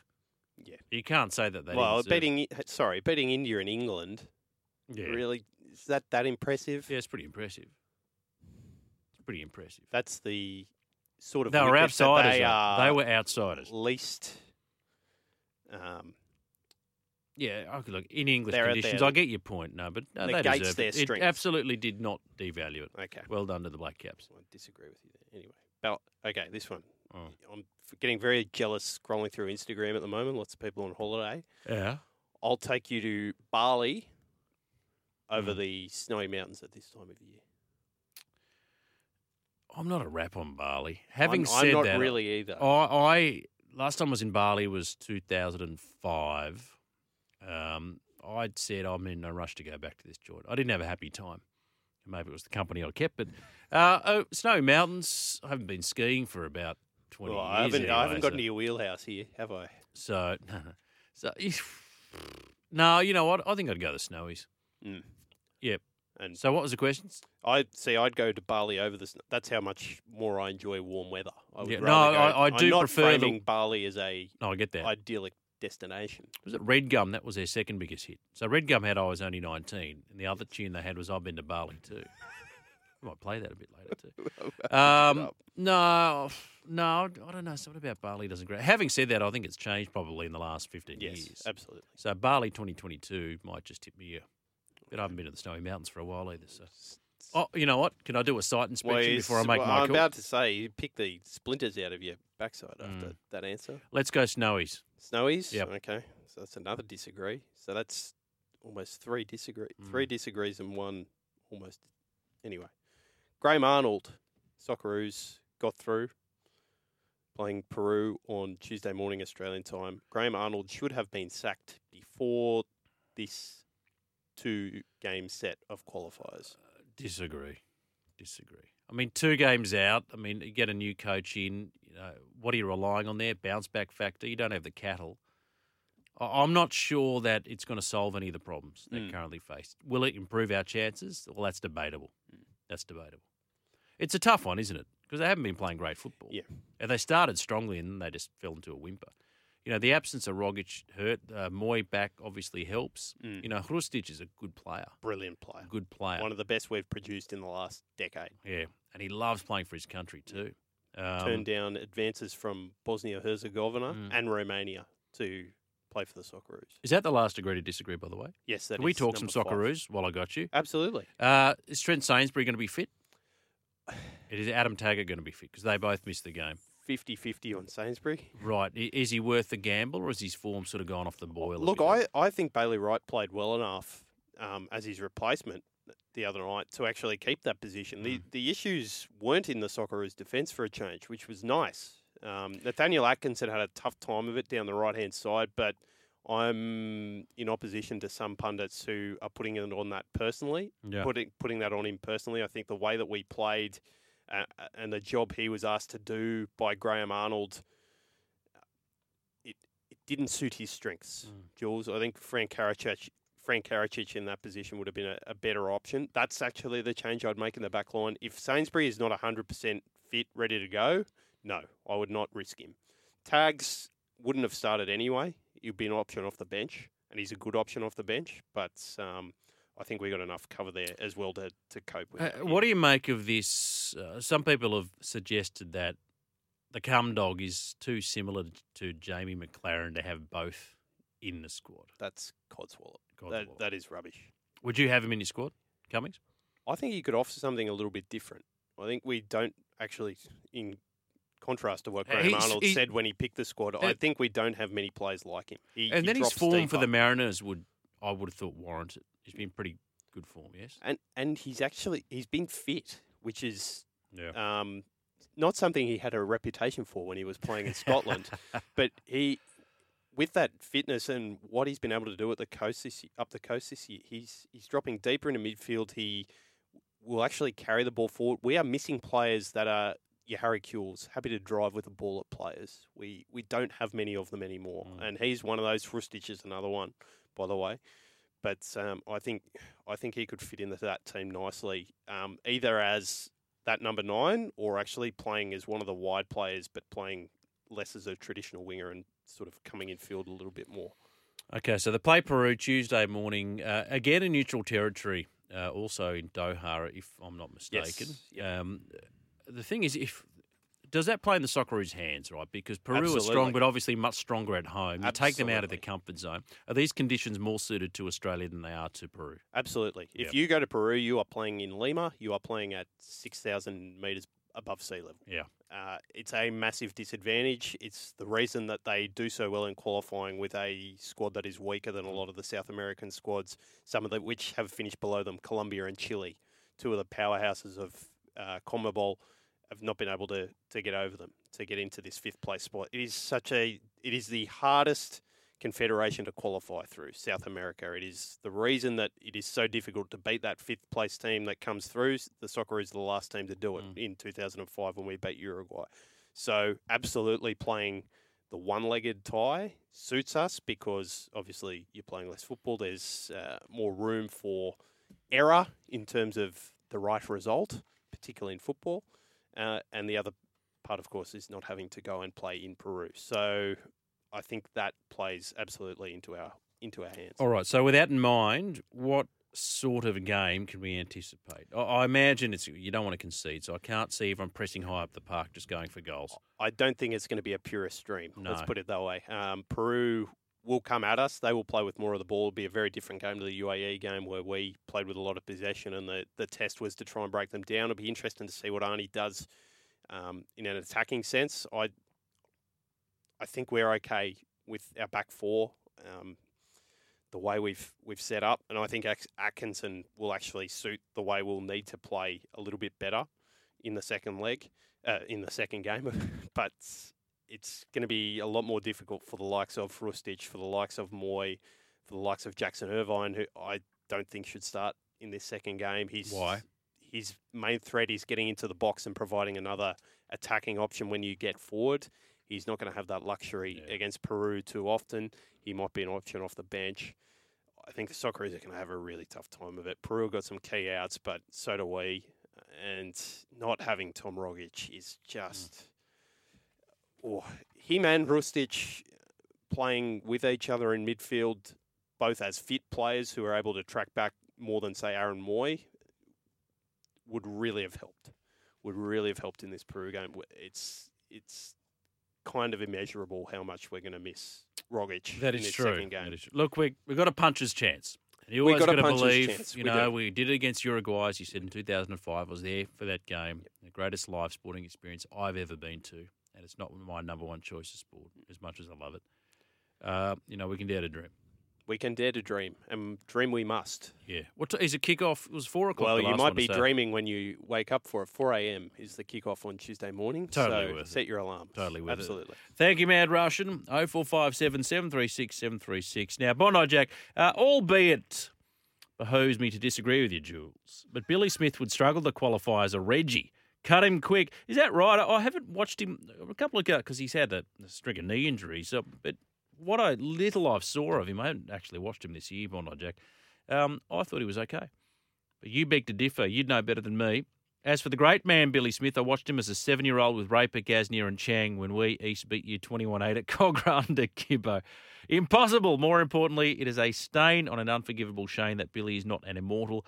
And I doubt you were born, but hanging on to beat you and Billy 8-6 in the SCG final of 72 nearly killed me. No, I wasn't born in 1972. Chang kicked 3 goals. Keith Page nailed Easts in the grand final. I'm still not over the 1914. 2 tries, all travesty, Bondi Jack. Yeah, long memory, Bondi Jack. Good memories. I read a really great book by Larry Writer called Never Before, Never Again, and focuses on that Dragons run of 11 in a row. And Norm Tipping had them the first year, then Ken Carney took over, and then obviously Sticks and Ian Walsh at the back end. And just to read the stories about Billy Smith is so intriguing. Wonderfully gifted player, very popular. They love playing with him, but he loved to drink too, Billy. Could find himself a bit messy at times when he had to behave himself, getting chucked out of venues and the like. I found him inherently fascinating, Billy Smith. And he's a crowd favourite too. They bring him out and they roar the hill of Cogra. The old boys' days, here's Billy Smith, and they go nuts for him. The other one that I thought was a really intriguing character was Billy Wilson. Bluey Wilson. Finished his career at Norths, I think, at the age of 40. Really good player. Really good player. And Popper as well. There's another one I'd love to have seen, Popper Clay. You know what? I'm glad you mentioned that because I've been asked this many times, and it's a good question to ask. If there's 1 or 2 or 3 players in the history of the game that you didn't see play that you wished you could have seen play, who would they be? It's a really tough question. Top of my list is Gasnier. People that have seen him, it's just Reg. It was just magic. I heard great things about Chang. I was very lucky to work with Bob Fulton. I never saw Bozo play. I'd love to have seen him play. And Bozo was a mad Chang fan, loved him. Beatson's another one that I never saw play. And Larry Corral was one that everyone I know saw him play. So he was just magic, just magic. And then you think about, okay, what about people like Dally Messenger or Clive Churchill or Dave Brown or Chunky Burge, all those sort of former immortals. But Gasnier is top of that list. And Billy Smith, you know what? I'm chucking him on there too, Bondi Jack. Thank you. 0457 736 736. I think they might be home. Liam Baker having a shot for goal, 11-10-76, the Tigers over Port Adelaide at 10-5-65 under a minute. So they will get over the line, the Richmond Tigers, as he lines up from just outside 50 as a crack. As he got the distance just short, tap through for 1. So 77-65. Well done to the Richmond Tigers. Isn't it funny, this debate between rugby league aficionados and AFL fans about whether the away team, if they win, should get their team song played at the ground? It's a big debate. Leagueies, they don't understand it. AFL, it's entirely the norm. So say, like, okay, Richmond have played Port Adelaide tonight. Yes, it's a Richmond home ground. But say they played at Adelaide Oval and Richmond won. They'd play, we're in Tigerland. Some people would find that really strange. I don't know. Why wouldn't they do it here? If you win, you win. Fair call, I would have thought. You know, old habits die hard. Football's a funny thing. Jules, not sure. Now, some text is missing on this, so I suspect the other half will kick in a moment. So apologies if I don't read out your name first up. Not sure if you saw the post-match press conference with Billy Slater. I caught a bit of it. But if last night was an audition for a future NRL head coaching gig, Slater put himself in the shop front window. Super impressive the way he carried himself and responded with questions, fluent and concise in his dialogue. He always has been, Billy Slater. The thing is, he seems to me a really good Origin coach. Being a head coach week in, week out of the NRL is a lot different to coaching the Origin side 3 times a year. A lot different. But he's untried. I mean, Fatty was an untried coach, and he defeated a Phil Gould coached New South Wales team who were much better on paper, 3-0 in 95, one of the all-time great series wins. So in that respect, Origin's a different beast, completely different beast. I'm a big fan of Billy Slater. He's the best fullback I've seen. Best fullback I've seen. Like, I never, as I said just before the break, I never saw Churchill play. But I tell you what, if he's better than Slater, he had a hell of a player. I just can't picture Churchill being a better player than Slater. And Cam Smith, you heard him this morning with Den and Kemp, and he said a few weeks ago, Cam Smith, you see people like Billy Slater play, you know, talented individuals. And the reaction is to think, well, they just show up and it's just their instinct that gets them through. So, well, yeah, they're good and they're gifted. But his preparation was second to none. His planning was just meticulous. He'd study his opponents. He'd study the team, the key players in the opposition. He did his homework. And he's a passionate Queenslander. And the other thing, too, I mean, some of these blokes, he played with a handful of those Origin players last night, 5 or 6 of them. But so the young ones, imagine your Selwyn Cobbo come, or a Reuben Cotter, this is Billy Slater. Like, I worshipped this bloke growing up as a young kid, making my way into grade. Tell me they wouldn't run through a brick wall for him. Clever man, big rugby league brain and very articulate. Yeah, big fan of Slater. Big fan of him. Thank you, 0457 736 736. Steve says, did you play cricket? At what level, Steve? I did. I played for mighty St Pius X College, handful of games in firsts. I made my debut actually against Waverley College. The best feed you'd ever want to have. Such a good feed. And my coach said, look, you're the next bat in, a wicket falls, you're going in, so don't eat too much because you're not going to be able to run. Yeah, right. But the spread, it's like food glorious. Food's like a dining hall, a Harry Potter at the end of the set. It was unbelievable. And so I loaded up on the roast chook and the potato salad and the jelly and ice cream, and then sure enough, about an over and a half in, wicket falls. I remember that innings well. I hit 2 fours a single and got out with a really dodgy LBW call. It's going about a mile down leg. Could have been anything that day. Could have been anything. So, yeah, and then I actually played Shires cricket, Steve, for Roseville for a number of years afterwards. I enjoyed it. So I played on the turf wickets there all over Sydney. Some of the wickets that the Shires clubs play on are really, really good. Really good. As impressive as any of the grade ones. So, yeah, if that's what you mean, Steve, I played a bit of cricket. Not at any great heights, but I enjoyed it and I do love my cricket. Thank you, 0457 736 736. You're on high ground. Finally, on the program, this special Thursday night edition of Higher Ground in lieu of no football, of course. We had Origin last night, 16 points to 10. Well done to the Maroons. Now they're up against it, New South Wales. And I heard Smithy this morning saying, what's it like when you're 1-0 down in a series? It's not panic stations, but you get a bit desperate because one more win, you're gone. But you chuck out the baby with the bathwater. So these are the selection headaches that Brad Fittler and Brandy and the team face now. You know, can you carry Crichton on the bench with Staggs and Whiten starting? You're not dropping Whiten. He was arguably their best. I don't think you can.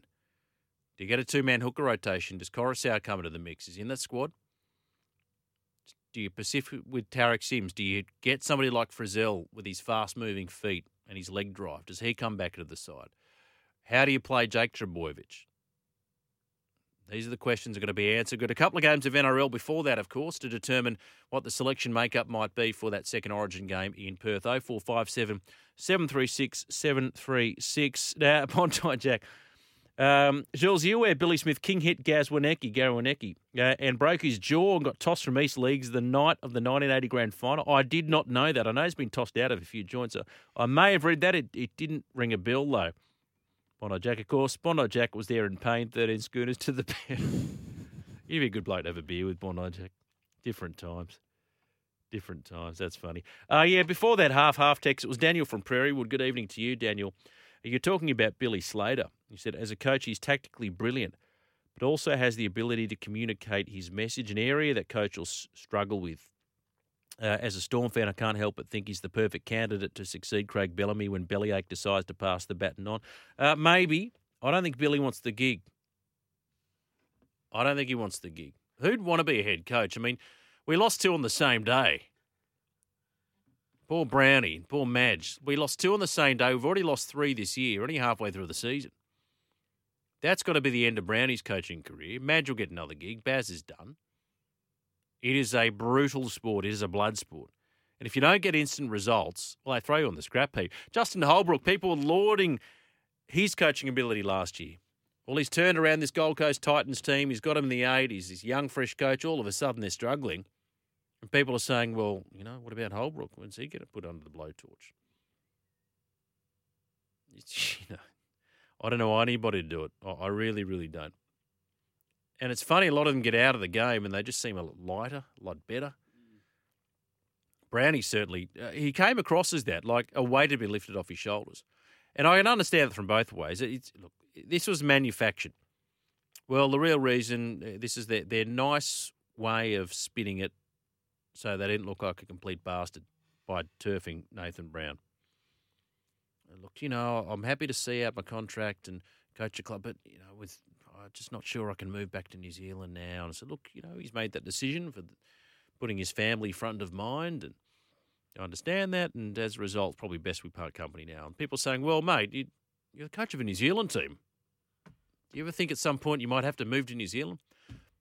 But if you're Nathan Brown, you can see the writing on the wall saying, well, I'm going to uproot and move my family to New Zealand only to be turfed out and then what? Be sacking you out of a job. So I get it. I think Billy Slater, I think he's on a good thing now. Likewise, Freddie. 3 games a year of Origin because the preparation starts early in the year. And now this is one of the best things that we've seen in rugby league is that State of Origin has their unique coaches and not club coaches anymore. And it's probably the only blot in Craig Bellamy's copybook while you mentioned me, Daniel. So in the discussion about the greatest rugby league coaches of all time, you go, okay, Jack Gibson and Wayne Bennett and Craig Bellamy. But, winning percentages in the competition proper, well, Bellamy's streets ahead of anybody else.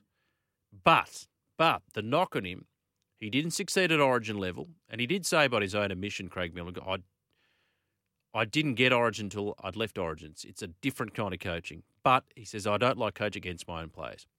And he was coaching against the all-time greats in Cronk and Slater and Smith and Inglis, you know what I mean?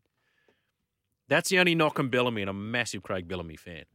And I was disappointed. He was really close to joining the Dragons, Craig Bellamy. He wanted a contract renewal at Melbourne. It wasn't forthcoming, and the Saints had thrown a big offer at him, and Bellamy goes, you know what? They're not coming, stuff it. Let's call St. George Illawarra. Let's go back to the Dragons, tell them we're in. And then Melbourne said, you know what? Yeah, we'll give you a gig. What could have been, hey? What could have been? 0457 736 736. That's the thing about Wayne, right? You heard me talking to Brian Niebling in the first hour of the program. Check out the podcast too, Old Horse, the thoroughbred from Mergen, Queensland legend. He's a really good chat, and he talked about playing at Moreton Daily Stadium, Redcliffe. Of course, Wayne going to be coaching Redcliffe next season in the competition. He said, mate, that chunks of metal back in the day. They bred him tough in Queensland. We get tetanus shots, it'll be all right. But you don't write off Wayne. He said, Wayne will have a plan. You haven't landed the really, really big fish. They're assembling a pretty nice roster, albeit a sort of aged roster, but a nice roster nonetheless. This is what Wayne does, right? So Wayne's won premierships with Brisbane, but he also won one with the Dragons. So he's won them at two different clubs, which Bellamy hasn't. Some of the greats have. Gus has done it. And on top of that, Wayne's had success at Origin level, which Bellamy hasn't. So every time you write off the wily old master coach, you think, I think Wayne's past his best. And then he gets Souths to another grand final. Got Newcastle prelim. He should have won the 2015 grand final, let's be honest. But 2020, remember this the worst Queensland team ever? Brenko Lee and Edric Lee and Kurt Capewell. He was a good player, but they questioned his hands, and he was playing in the centres, and he played in the back row for Penrith. They weren't meant to come near him, and they won. And he just had that little smirk, that little smile on his face as he descended the stairs of a core stadium at the final game, and Cherry Evans lifts up the trophy, goes, from the weakest Queensland team. You know, he's just got something. He's just got something. And I had a feeling about it, that series, and this one does too. Now, at the helm of 1B Slater, the greatest fullback that the game's ever seen. 0457 736 736. You know, Gus is right. He said years ago, Origin only works if Queensland win. And people thought that's a strange thing to say. Queensland go on a run, it lives. If New South Wales went on a run of 9 or 10 series in 11 years, that would be a dagger to the concept of Origin. An absolute dagger. And I said to Brian Niebling, and this is in relation to what Paul Vorton had to say post-show. He said, well, Reuben Cotter, Patrick Carrigan, really good players, great engines, just try all day, just do all the dirty work in the middle. Gus said it was the perfectly named Queensland team to play Queensland footy. And I said to Brian Niebling, well, what do they mean by that? And he goes, well, you know, us Queenslanders always had to wear the blue jersey. We felt like second-rate citizens. So, and finally, when Origin started, it's a case of we want to prove ourselves. And that's kind of filtered through generations. We just want to prove ourselves. And we saw that last night. They were monumental. The guys that you just want to have in your side, Carrigan and Cotter, were just wonderful. So he said, Cotter, the game plan was not to have him on the field for 80 minutes. Coates goes down. What do? They've got to shift Holmes out. Holmes is great. Play Capewell in the centres, which he's done before. Hey, Reuben, this is Origin football. You never know how it's going to play out. We need 80 minutes from your son. You got it, Coach. Anything else you need? He made, 51 tackles, over 100 running metres. I mean, what more can you ask of a bloke on debut who often plays hooker? He was great. He was really good. That quick ball, Harry Grant was so good in the middle. Having said that, I don't think you turf the entire New South Wales team as some people are asking for. They're a good side. They're a champion side, and they'll get better. 0457 736 736. New South Wales, Steve. Brown does not want to go over the Dutch, says Steve.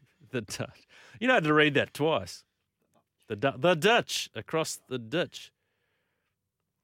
0457 736 736. Now, I'll proofread what you've just written there, Bondi Jack. I'll do that in the ad break. Hey, just on Cameron Munster. Now, this is from the Courier Mail. Peter Bedell and Brent Reid have this story. Well, Wally, the great Wally Lewis, has labelled Cameron Munster the new king of State of Origin. The new king of State of Origin, as the Maroons pivot revealed how a strict booze ban inspired his Homebush hatchet job on the Blues. That second half in particular was just wonderful, masterful. 16-10 boil over in the series opener. And to think that his career at the Melbourne Storm was hanging by a thread. The white powder scandal, we have to call it that, the white powder scandal. It was only 6 months ago, wasn't it? Heavy sanctions. He had to check into a rehab facility, Cam Munster, to address his issues with drinking and gambling. He said, you know what, I'm going to stay off the drink for 12 months. I want to get my career back on track. And the form he was in, you know, they put 70 on the Warriors and they put 40-odd on the Dragons, and they were just toweling up teams left, right and centre. And Munster was pivotal to that. A wonderful fight back. How much of that has to do with the booze ban? Probably a lot. Not so much that. He's had the kid as well. It's all of those things in concert with each other that drive them to be a better player. I mean, sometimes players have these, well, alcoholics use the term moments of clarity, but these moments of realisation in their career. So, well, how can I continue down this path? I'm good, but do I want to be consistently better? Do I want to enhance my career, or do I want to jeopardise my career? And we know the decision that Cameron Munster has taken. And you know what? We're all beneficiaries of it. Because, yeah, Blues fans are disappointed, but I tell you what, I mean, you step back from that, take your blue hat off as an impartial rugby league observer, because he'll be your Australian 5'8". You just got to marvel at how good these guys are. Just got to, this guy's too good. What a player. And I did that. I'm a Queensland fan. I did that last year when I saw Trebojevic carve him up. I go, this guy is just next level. Yeah, I'm disappointed that we lost, but you can't help but marvel at the talent of these blokes. And we should be thankful that we're in an era that we get to watch them live. So New South Wales fans go, okay, we got smashed, but, you know, we got to see Lockyer and Slater and Thurston and Cronk and Inglis. I mean, all-time greats. They're just this golden generation that came through at once. You just got to say, wow. I mean, look at this football.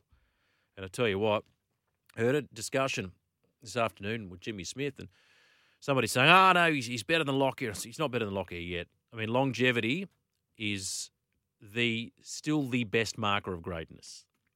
He's not better than Lockyer yet, but if he keeps putting on performances like that over the next 3-4 years, and it's getting man of the match, man of the series, well, man of the match 2 out of 3 games and cleaning up another 3 man of the series, you could make a case that is a better Queensland 5'8" than Lockyer. And that's something I wasn't sure I'd say this soon after the retirement of the great Lockie. Yet here we are. You're very lucky, Queensland fans. Enjoy it. 0457 736 736 is the text line number. Now, listen, what I'm going to do, I'm going to take a break because I want to chat about this Live Golf series afterwards. This is really fascinating, the Saudi-backed sports washing series. I guess the question we're all asking is it a brand new tour or is it a retirement village, effectively, and nothing more? Because you can't compete with the money and offer that the Saudis are throwing. So the PGA could say, you know what, we'll double the prize money. Well, the Saudis go, we'll just double it again. It's cash versus prestige. I'm curious to know which side you're on. 0457 736 736. After the break, I'm going to check in with Nick Metcalf. He's the golf correspondent for the Metro over in the UK to get his thoughts on this tournament, which kicks off tomorrow in Hertfordshire.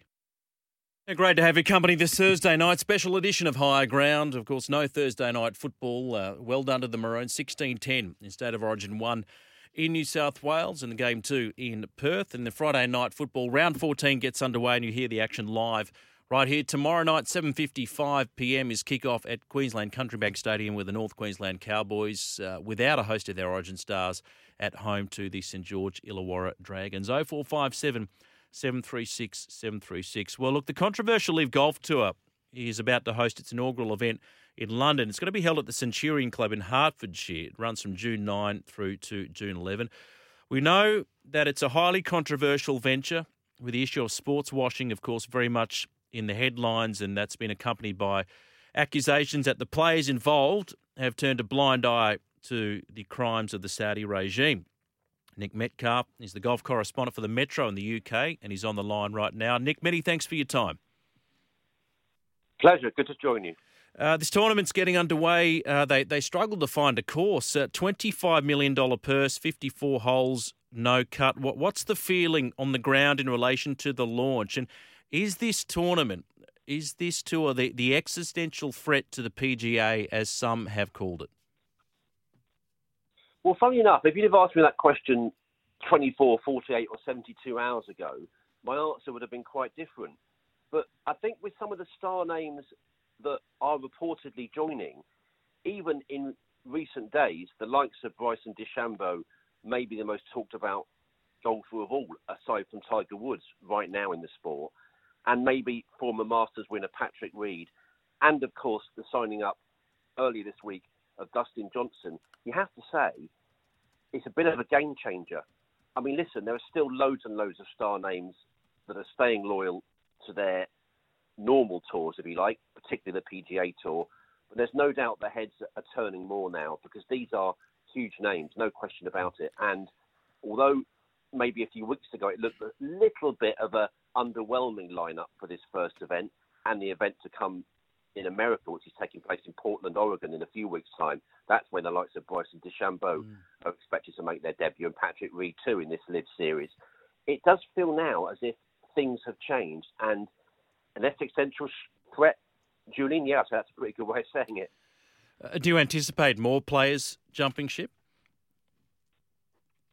Well, I'm not a soothsayer, but unfortunately, I think, and I say that because, I think it is for me, an unfortunate situation. I think the answer has to be yes. I think people will look at what happens this week. Ultimately, sports people, rightly or wrongly, are motivated by money. I mean, they've told us as much, haven't they? The likes of Lee Westwood have come out and said that. The likes of Graham McDowell, Ian Poulter, they say they're self-employed. They're self-employed contractors. They play for money. Now, it's where you draw your moral line, isn't it? Some people, like Rory McIlroy, said, no, it's not for me. It doesn't feel right. I think doing things just for money, it can lead to problems. I won't do that. Justin Thomas, another big hitter, has come out this week and said, no, I'm being loyal. But unfortunately, it's the way of the world. It's the way of human beings. When they see the huge prize money on offer, and if this event is a quote-unquote success and goes without any major hitches, then honestly, brutally speaking, I think more will join, yes. It's interesting, isn't it? At least the players, for whatever criticism you level at them, Nick, just be honest. Say, we're here for the cash, because we know it's been well documented. Sports washing, and the Saudis do it well, is as we know, the attempts by basically nation states to sanitise their criminal reputations, and particularly in the UK, that's been brought to the fore with what's happened at the Newcastle Football Club. Is there a different feeling in the UK, I guess, moralistically, in relation to this tournament? I think so, yes. And look, to me, I mean, the players have come over poorly this week. They really have. I mean, we read that they've been given advice on how to answer questions. Well, sack the advisor, because they're not coming over well at all. They're really not giving, very good answers. Part of me just said lie better if needs be, or at least read up a little bit on the situation. But some of them are so poorly across the issues, really. Look, they often say they're not politicians, and to some extent, of course they're not. But look, they've taken a very questionable moral call here. Of course they have to be open to questions. And yeah, at the end of the day, maybe as a couple of pundits have said over here, you are defending the indefensible. So maybe there are no answers. I mean, Phil Mickelson has come out and said that all the players, deplore that some of the human rights abuses that we know happen in Saudi Arabia. Yes, we take that on board. But as you rightly mentioned that word, sports washing, it's not just golf, to be fair.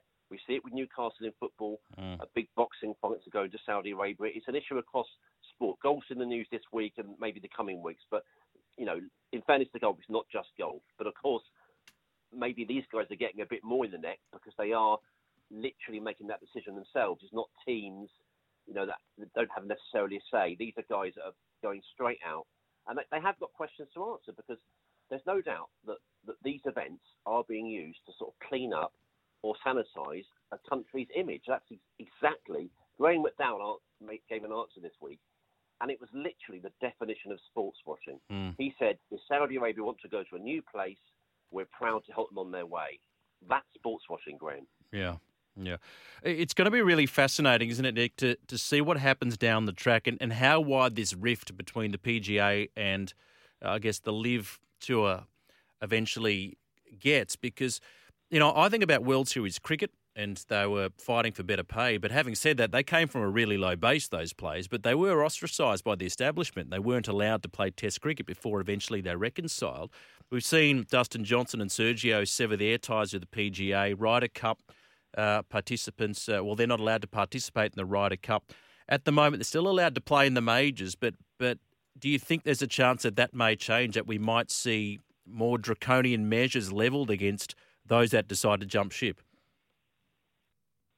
Well, the honest answer is we don't exactly know. It's a great comparison that you make there with Kerry Packer and cricket back in the 70s. I mean, I said to my sports editor this week, should we call these guys rebels in headlines and copy, relating back to that situation, going back nearly half a century ago?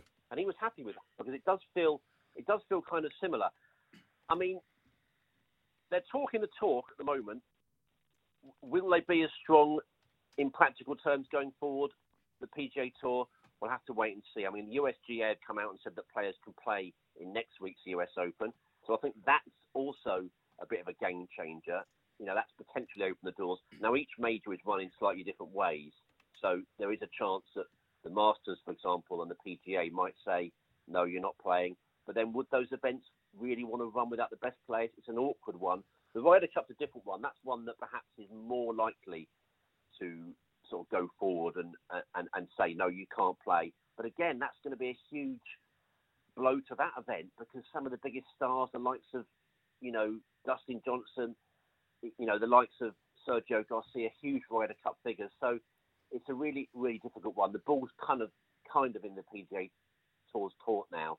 Liv Golf having this big event. It's starting today, and they're going to be really in the news in the weeks to come. And I think it's up to the PGA Tour to be hard. Will they be? I think the jury's out.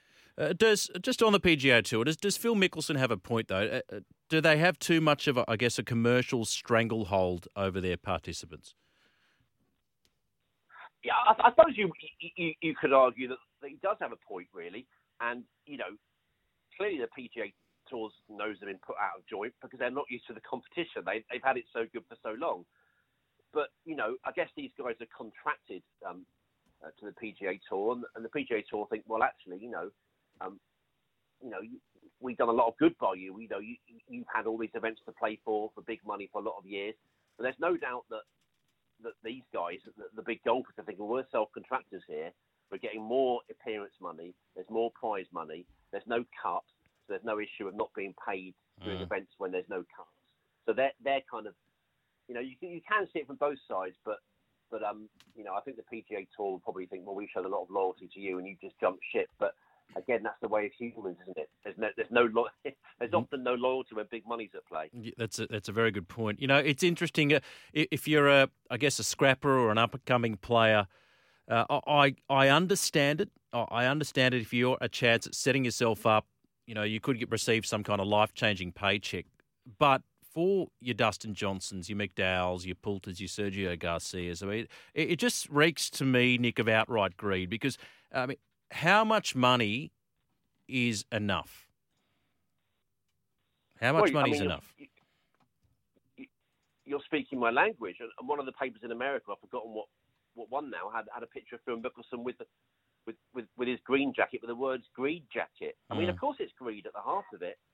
And again, you know, Lee Westwood and Ian Poulter were asked yesterday whether they were comfortable with the situation of being offered this kind of money when many of the fans watching are living in an economic crisis here in the UK, frankly, a cost of living crisis right now, and indeed in many other countries too. And they couldn't give a good answer to that. Look, let's not go down too much of the role of unequal pay because that's a whole other issue. But it does seem unsavoury. One thing that strikes me, you know, is I'm kind of surprised they could do with the hassle of this, frankly. I mean, at least Justin Rose was kind of honest and said, actually, you know, I just don't need this at my time of life. And that's what surprises me a little bit. But again, you know, the likes of Westwood, Poulter, I think, God, do they really need this? But, you know, at the end of the day, it has to be said, Julian, as unsavoury as it sounds, this is a money talk situation. It really is all about cash. Yeah.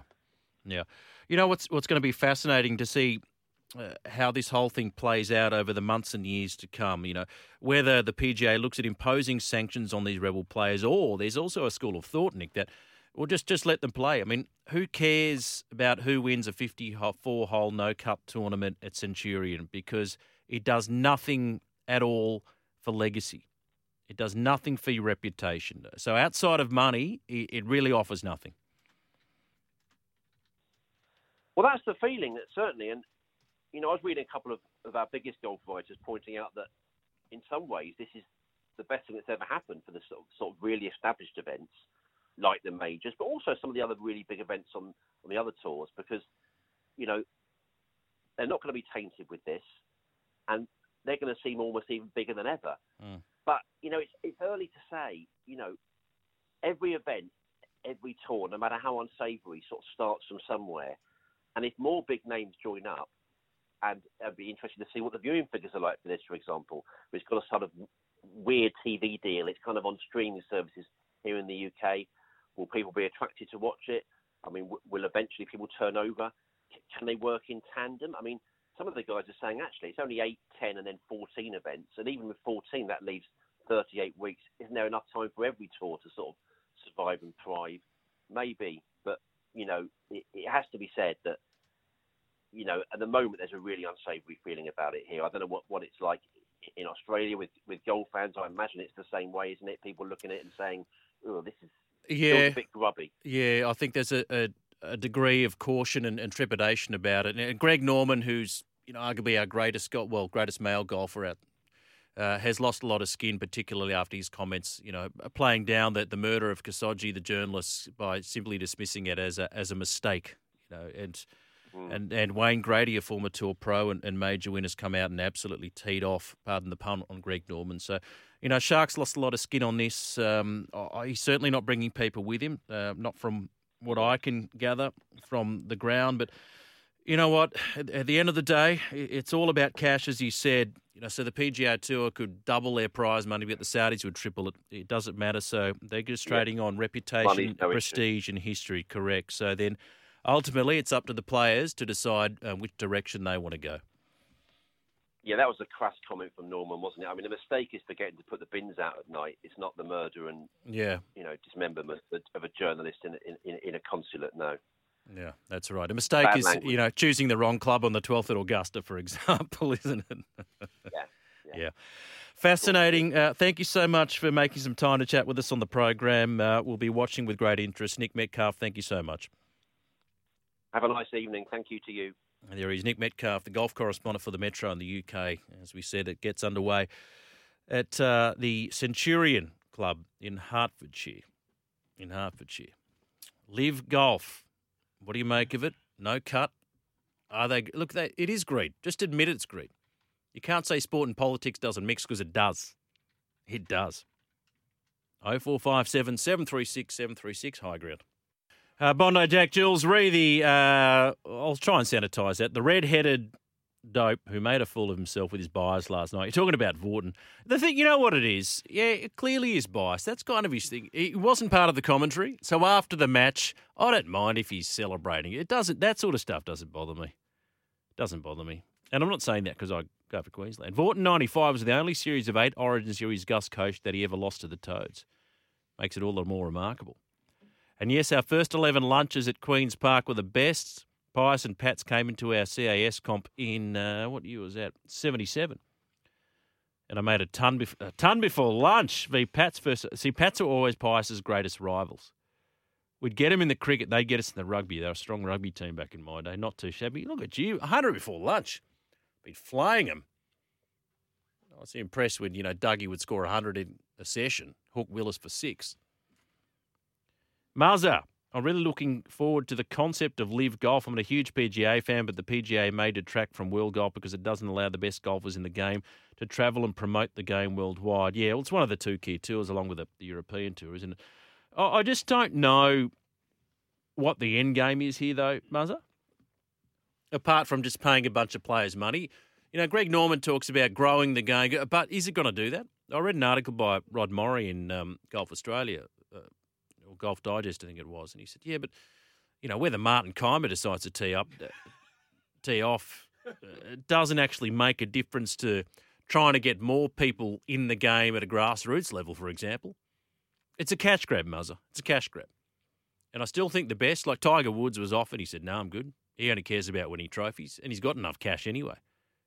Rory as well, no, I'm good. I think most of the key ones, despite the cash, I think if you're making good money the PGA Tour, are going to stick with the PGA Tour. And like I said, what do they got? What do they got in their favour? They got prestige, tournaments, legacy. That's what they have in their favour. I saw a stat the other day. Only 3 players have won 10% or more of the tournaments they've played on the PGA Tour. Tiger Woods by a way, Greg Norman and John Rahm. That's how hard it is to win golf tournaments. And Norman's won over 10% of the tournaments he played. He's a wonderful golfer, but I mean, what a stupid comment that was. Stupid. Yeah, I don't like it. like I said to Nick Metcalf, if you're a young player and you have a crack, strike while the iron's hot. I get it. I get it. But if more and more big players join, like your Patrick Reeds and your Bryson DeChambeaus, well, they're going to get relegated anyway. But are you okay with it? I mean, they're trying to spin it any way they can, but clearly they're saying they've got no problem with Saudi sports washing. The attempt by nation states, as we say, to clean up their criminal reputations. Hey, we're not such bad guys. We'll put 25 mil purse up for grabs. And we know that the players squirmed when they were questioned prior to Live Golf about how they felt being pawns for what is called a murderous regime. Just admit it's about the cash. We know Mickelson's a stooge. He loves the dollar. It's true. He said, money's first, second, third priority in my life. Green jacket is greed jacket, you heard Nick say there. Just admit it's about the cash. But the question remains, how many top players will they attract? Is it the existential threat to the PGA Tour that some have made out to be? I'm not convinced yet that it is. I'm not convinced it is. But I wouldn't be surprised if we do see more sanctions, maybe even from the majors, if they start to bleed too many players. They'll have to plug up that gap. Because right now, they've drawn, let's be honest, mostly has-beens who are a tick away from the Champions Tour. So, yeah, you might be upset at the commercial stranglehold that the PGA has over players. But like I said, Nick, how much is it not enough? I mean, Dustin Johnson's had, $70 million he's raked in from the tour. At what point is it not enough? Like, you could double that. Does it make your life any better? Does it make your life any better? I like what Barry Glendenning had to say in The Guardian. He said, look, while the participation of young, hungry golfers desperate for their shot at life, at a life-changing paycheck they may not otherwise have a hope of trousering, is more understandable. The willingness of fabulously wealthy senior professionals to help bin Salman launder his state's image seems rooted firmly in nothing more than complicated than outright greed. And as I said, ultimately, who really cares who wins at Centurion, right? What about your legacy? What about your reputation? And they're trashing that at the moment. They are trashing it. Because outside of cash, it offers nothing. Nothing. But what it does do, it lays to bear the moral standing of its participants. 0457 736 736. Jack, you say you're with the Live Cash grab, and I fully understand the purity of Rory and the USPGA, but my favourite golfer, the reviled Mr. America Patrick Reed, the best chipper and putter in the game, is in, so I'm in. Well, at least you're honest about it. So if you stuck with the tour, you'd be, I'm anti-Live Golf. I'm anti-Live Golf. This is the Super League and World Series cricket damn wall about to break. The USPGA will roll over and re-include Dusty and Co. I don't know. I don't know about that. We'll wait and see. But the difference between World Series cricket and this is that the players were really badly paid. These players are handsomely paid. World Series cricket had to happen. Super League was probably somewhere in between. They needed to be paid more, but then they got paid far too much. They weren't on struggle street. That's for sure. It's a really divisive issue, but I'm fascinated to see what the feedback's going to be like in this tournament. How many people actually show up and watch it or stream it? How much interest is there going to be? Because, yeah, you got Dustin Johnson. That's pretty good. Sergio, yeah. Both Masters winners. That's pretty cool. Both great golfers, no doubt. Who else? We've got Lee Westwood, good player. Poulter, yeah. Martin Keimer, yeah. Bryson's going to come later. Patrick Reed's going to come later. But at the moment, this 48-man field includes amateurs, and out of the top 150, it's got 27 of the world's top 150. So it's something. It's not amazing. On a couple of people have asked, why is it called Live, L-I-V, golf? It's Roman numerals, L-I-V. Do you remember Mad Russian? Your Roman numerals, L-I-V. L-I-V is 54. Correct, L50, V5, and the I is the one before the 5, makes it 54. How many holes in the tournament? 54. Very good. 54. There Very you go. good. That's probably the cleverest bit of branding they've done. Mm. Have you seen the logos You don't like it. for the teams? Oh, the names are just... I The don't have names them in and front of the me. I should logos, drink it. they are shocking. Sergio had a really weird one. The Stingers, the Crushers, Is that what it is? the Fireballs. Sounds like, yeah. It's not It's really, just sounds like they had a focus group for Contrived. rugby league. What should we call the new rugby league team? And they didn't make the list. We'll try and dig those up. 0457 736 736. You're on high ground. So we've got the team names for the Live Golf tournament. They're pretty shithouse, I can say that at this time of night. Kind of matter. The Aces, the Cleeks. The Cleeks? The Cleeks. The Cleeks.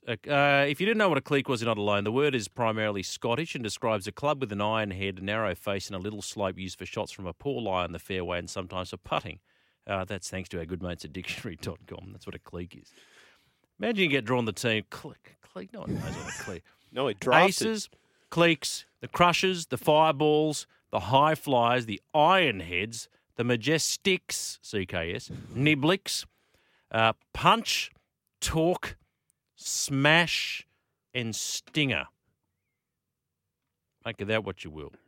So basically what happens, this is a unique format that Live Golf is using. So players, yes, they compete individually, $25 million purse to win the event, but they're also part of this four-man team as well, right? So in the first couple of rounds, the two best scorers in each team will be credited. In the final round, the three best scores will be counted. And then the teams are drafted days ahead of each event by a captain. And so basically they've got this sort of added element of competition. So this is another way in which they're trying to differentiate themselves. So it's sort of a team event inside an individual event. So work that out. New South Wales' hand will be forced, which will have a better balanced team. Stags will be out, Crichton to centres and Hines to 14. Drew, it sounds like a much better team already. Much better team already. You can't carry Crichton and Stags. I think Hines has got to be on the bench. People are saying Coruscant can play anywhere, but I'd have Hines on the bench personally. Now, it is May. We're out of May. It's winter. It's pretty cold today. June, I should say. It is June the 9th. Let's run through the birthdays for today. 1975, Paul Agostino. A fit Paul Agostino would walk into the Socceroos team right now, wouldn't he? Absolutely. And we need a player exactly like him. Played for one of the 1860 Munich, if I'm not mistaken. I think you're right, actually. Yeah, I think I might be right. It's not in front of me, too. No, actually, it's not. I'm going to go and check you on that. Australian football striker Ollie Roos and the Olympics 1996. Also born this day, 1975, Andrew Simons, who we lost not that long ago. Great Australian cricket all-rounder, 26 tests, a couple of hundreds, 162 not out. His highest score, 24 wickets. Proud Queenslander. Born in Birmingham, England, and he died this year. Would have been his 47th birthday today. Happy birthday to Andrew Simons, to Paul Agostino. A few football players today. You'll be happy to know, Mad Russian. Miroslav Klose, German footballer, Bayern Munich and Lazio, born in Poland. A really good striker. Wesley Schneider, another good Dutch footballer. He was born in 1984. Klose was born in 1978, by the way. Wesley Schneider's birthday today. And Michael Beer. Thing is, Warney talked up, because, you want to pick a spinner, pin Michael Beer. Played 2 tests, didn't do much. It was his birthday today. Tall man, good fella, Michael Beer. And on the rugby league front today, a few birthdays. 1962, former Blue and former Rooster Dave Trewella. Happy birthday, David. Born today, 1962. 30 years after that, another Rooster who played in the back row, Boyd Cordner. Former Blues captain, of course, and had a few too many head knocks, sadly, Boyd, and he's retired from the game, but a good man. Boyd Cordner, born today, 1992. And the wrecking ball, formerly of the Eagles, now in the centres of my beloved Dragons, Moses Suley. Happy birthday to you, Moses. He's born in 1998. Goodness me. He's my age. Is he? He is. Yeah. What have you done with your life? Well, I'm not as big as Moses. Well, Moses, he sure. may be a professional footballer and doing good things with the Dragons, but I tell you what, he's never worked in higher ground. That's right. He's never Hasn't held worked down the fort. No, mate, he wouldn't last 5 minutes in this studio, Moses. Now, Cowboys Dragons, round 14 of the National Rugby League. You'll hear it with SEN League, NRL Nation. The Cowboys and the Dragons, 7:55 p.m. Kickoff. Coverage starts tomorrow, 6 p.m. Drury Forbes, Badge and Sats with the call tomorrow night. What do they say the odds of saying the Dragons were over $4? I think they'll shorten too with all those players out. If you think there's a chance of an upset, get on Saints now because that is very juicy value. Saturday, we're covering the game at 2 o'clock, the Titans and the Rabbitohs. Potsy, good man, Mark Braybrook with Sats and Badge. So real Queensland flavour for the first two, of course. Kick-off at 3 p.m. Then on Sunday, the Warriors and the Sharks, Matt White and Tim Manor. That game from 6 p.m. Well, that coverage from 6 p.m. Kick-off at 6:15pm. Great show. Thank you, everybody, for your company tonight. Stack of text messages. Thank you to everybody that checks it in. Thank you to all the guests on the program tonight. The great horse from Mergen, Brian Niebling, joined me to chat about Queensland's Origin win. Scott Bailey from AAP and Nick Metcalf, who's the golf correspondent for the UK Metro newspaper ahead of the start of the Live Golf Tournament. Thanks to the Mad Russian as well. I'm Julian King. Have a great week, everybody. Catch you next time. Bye-bye.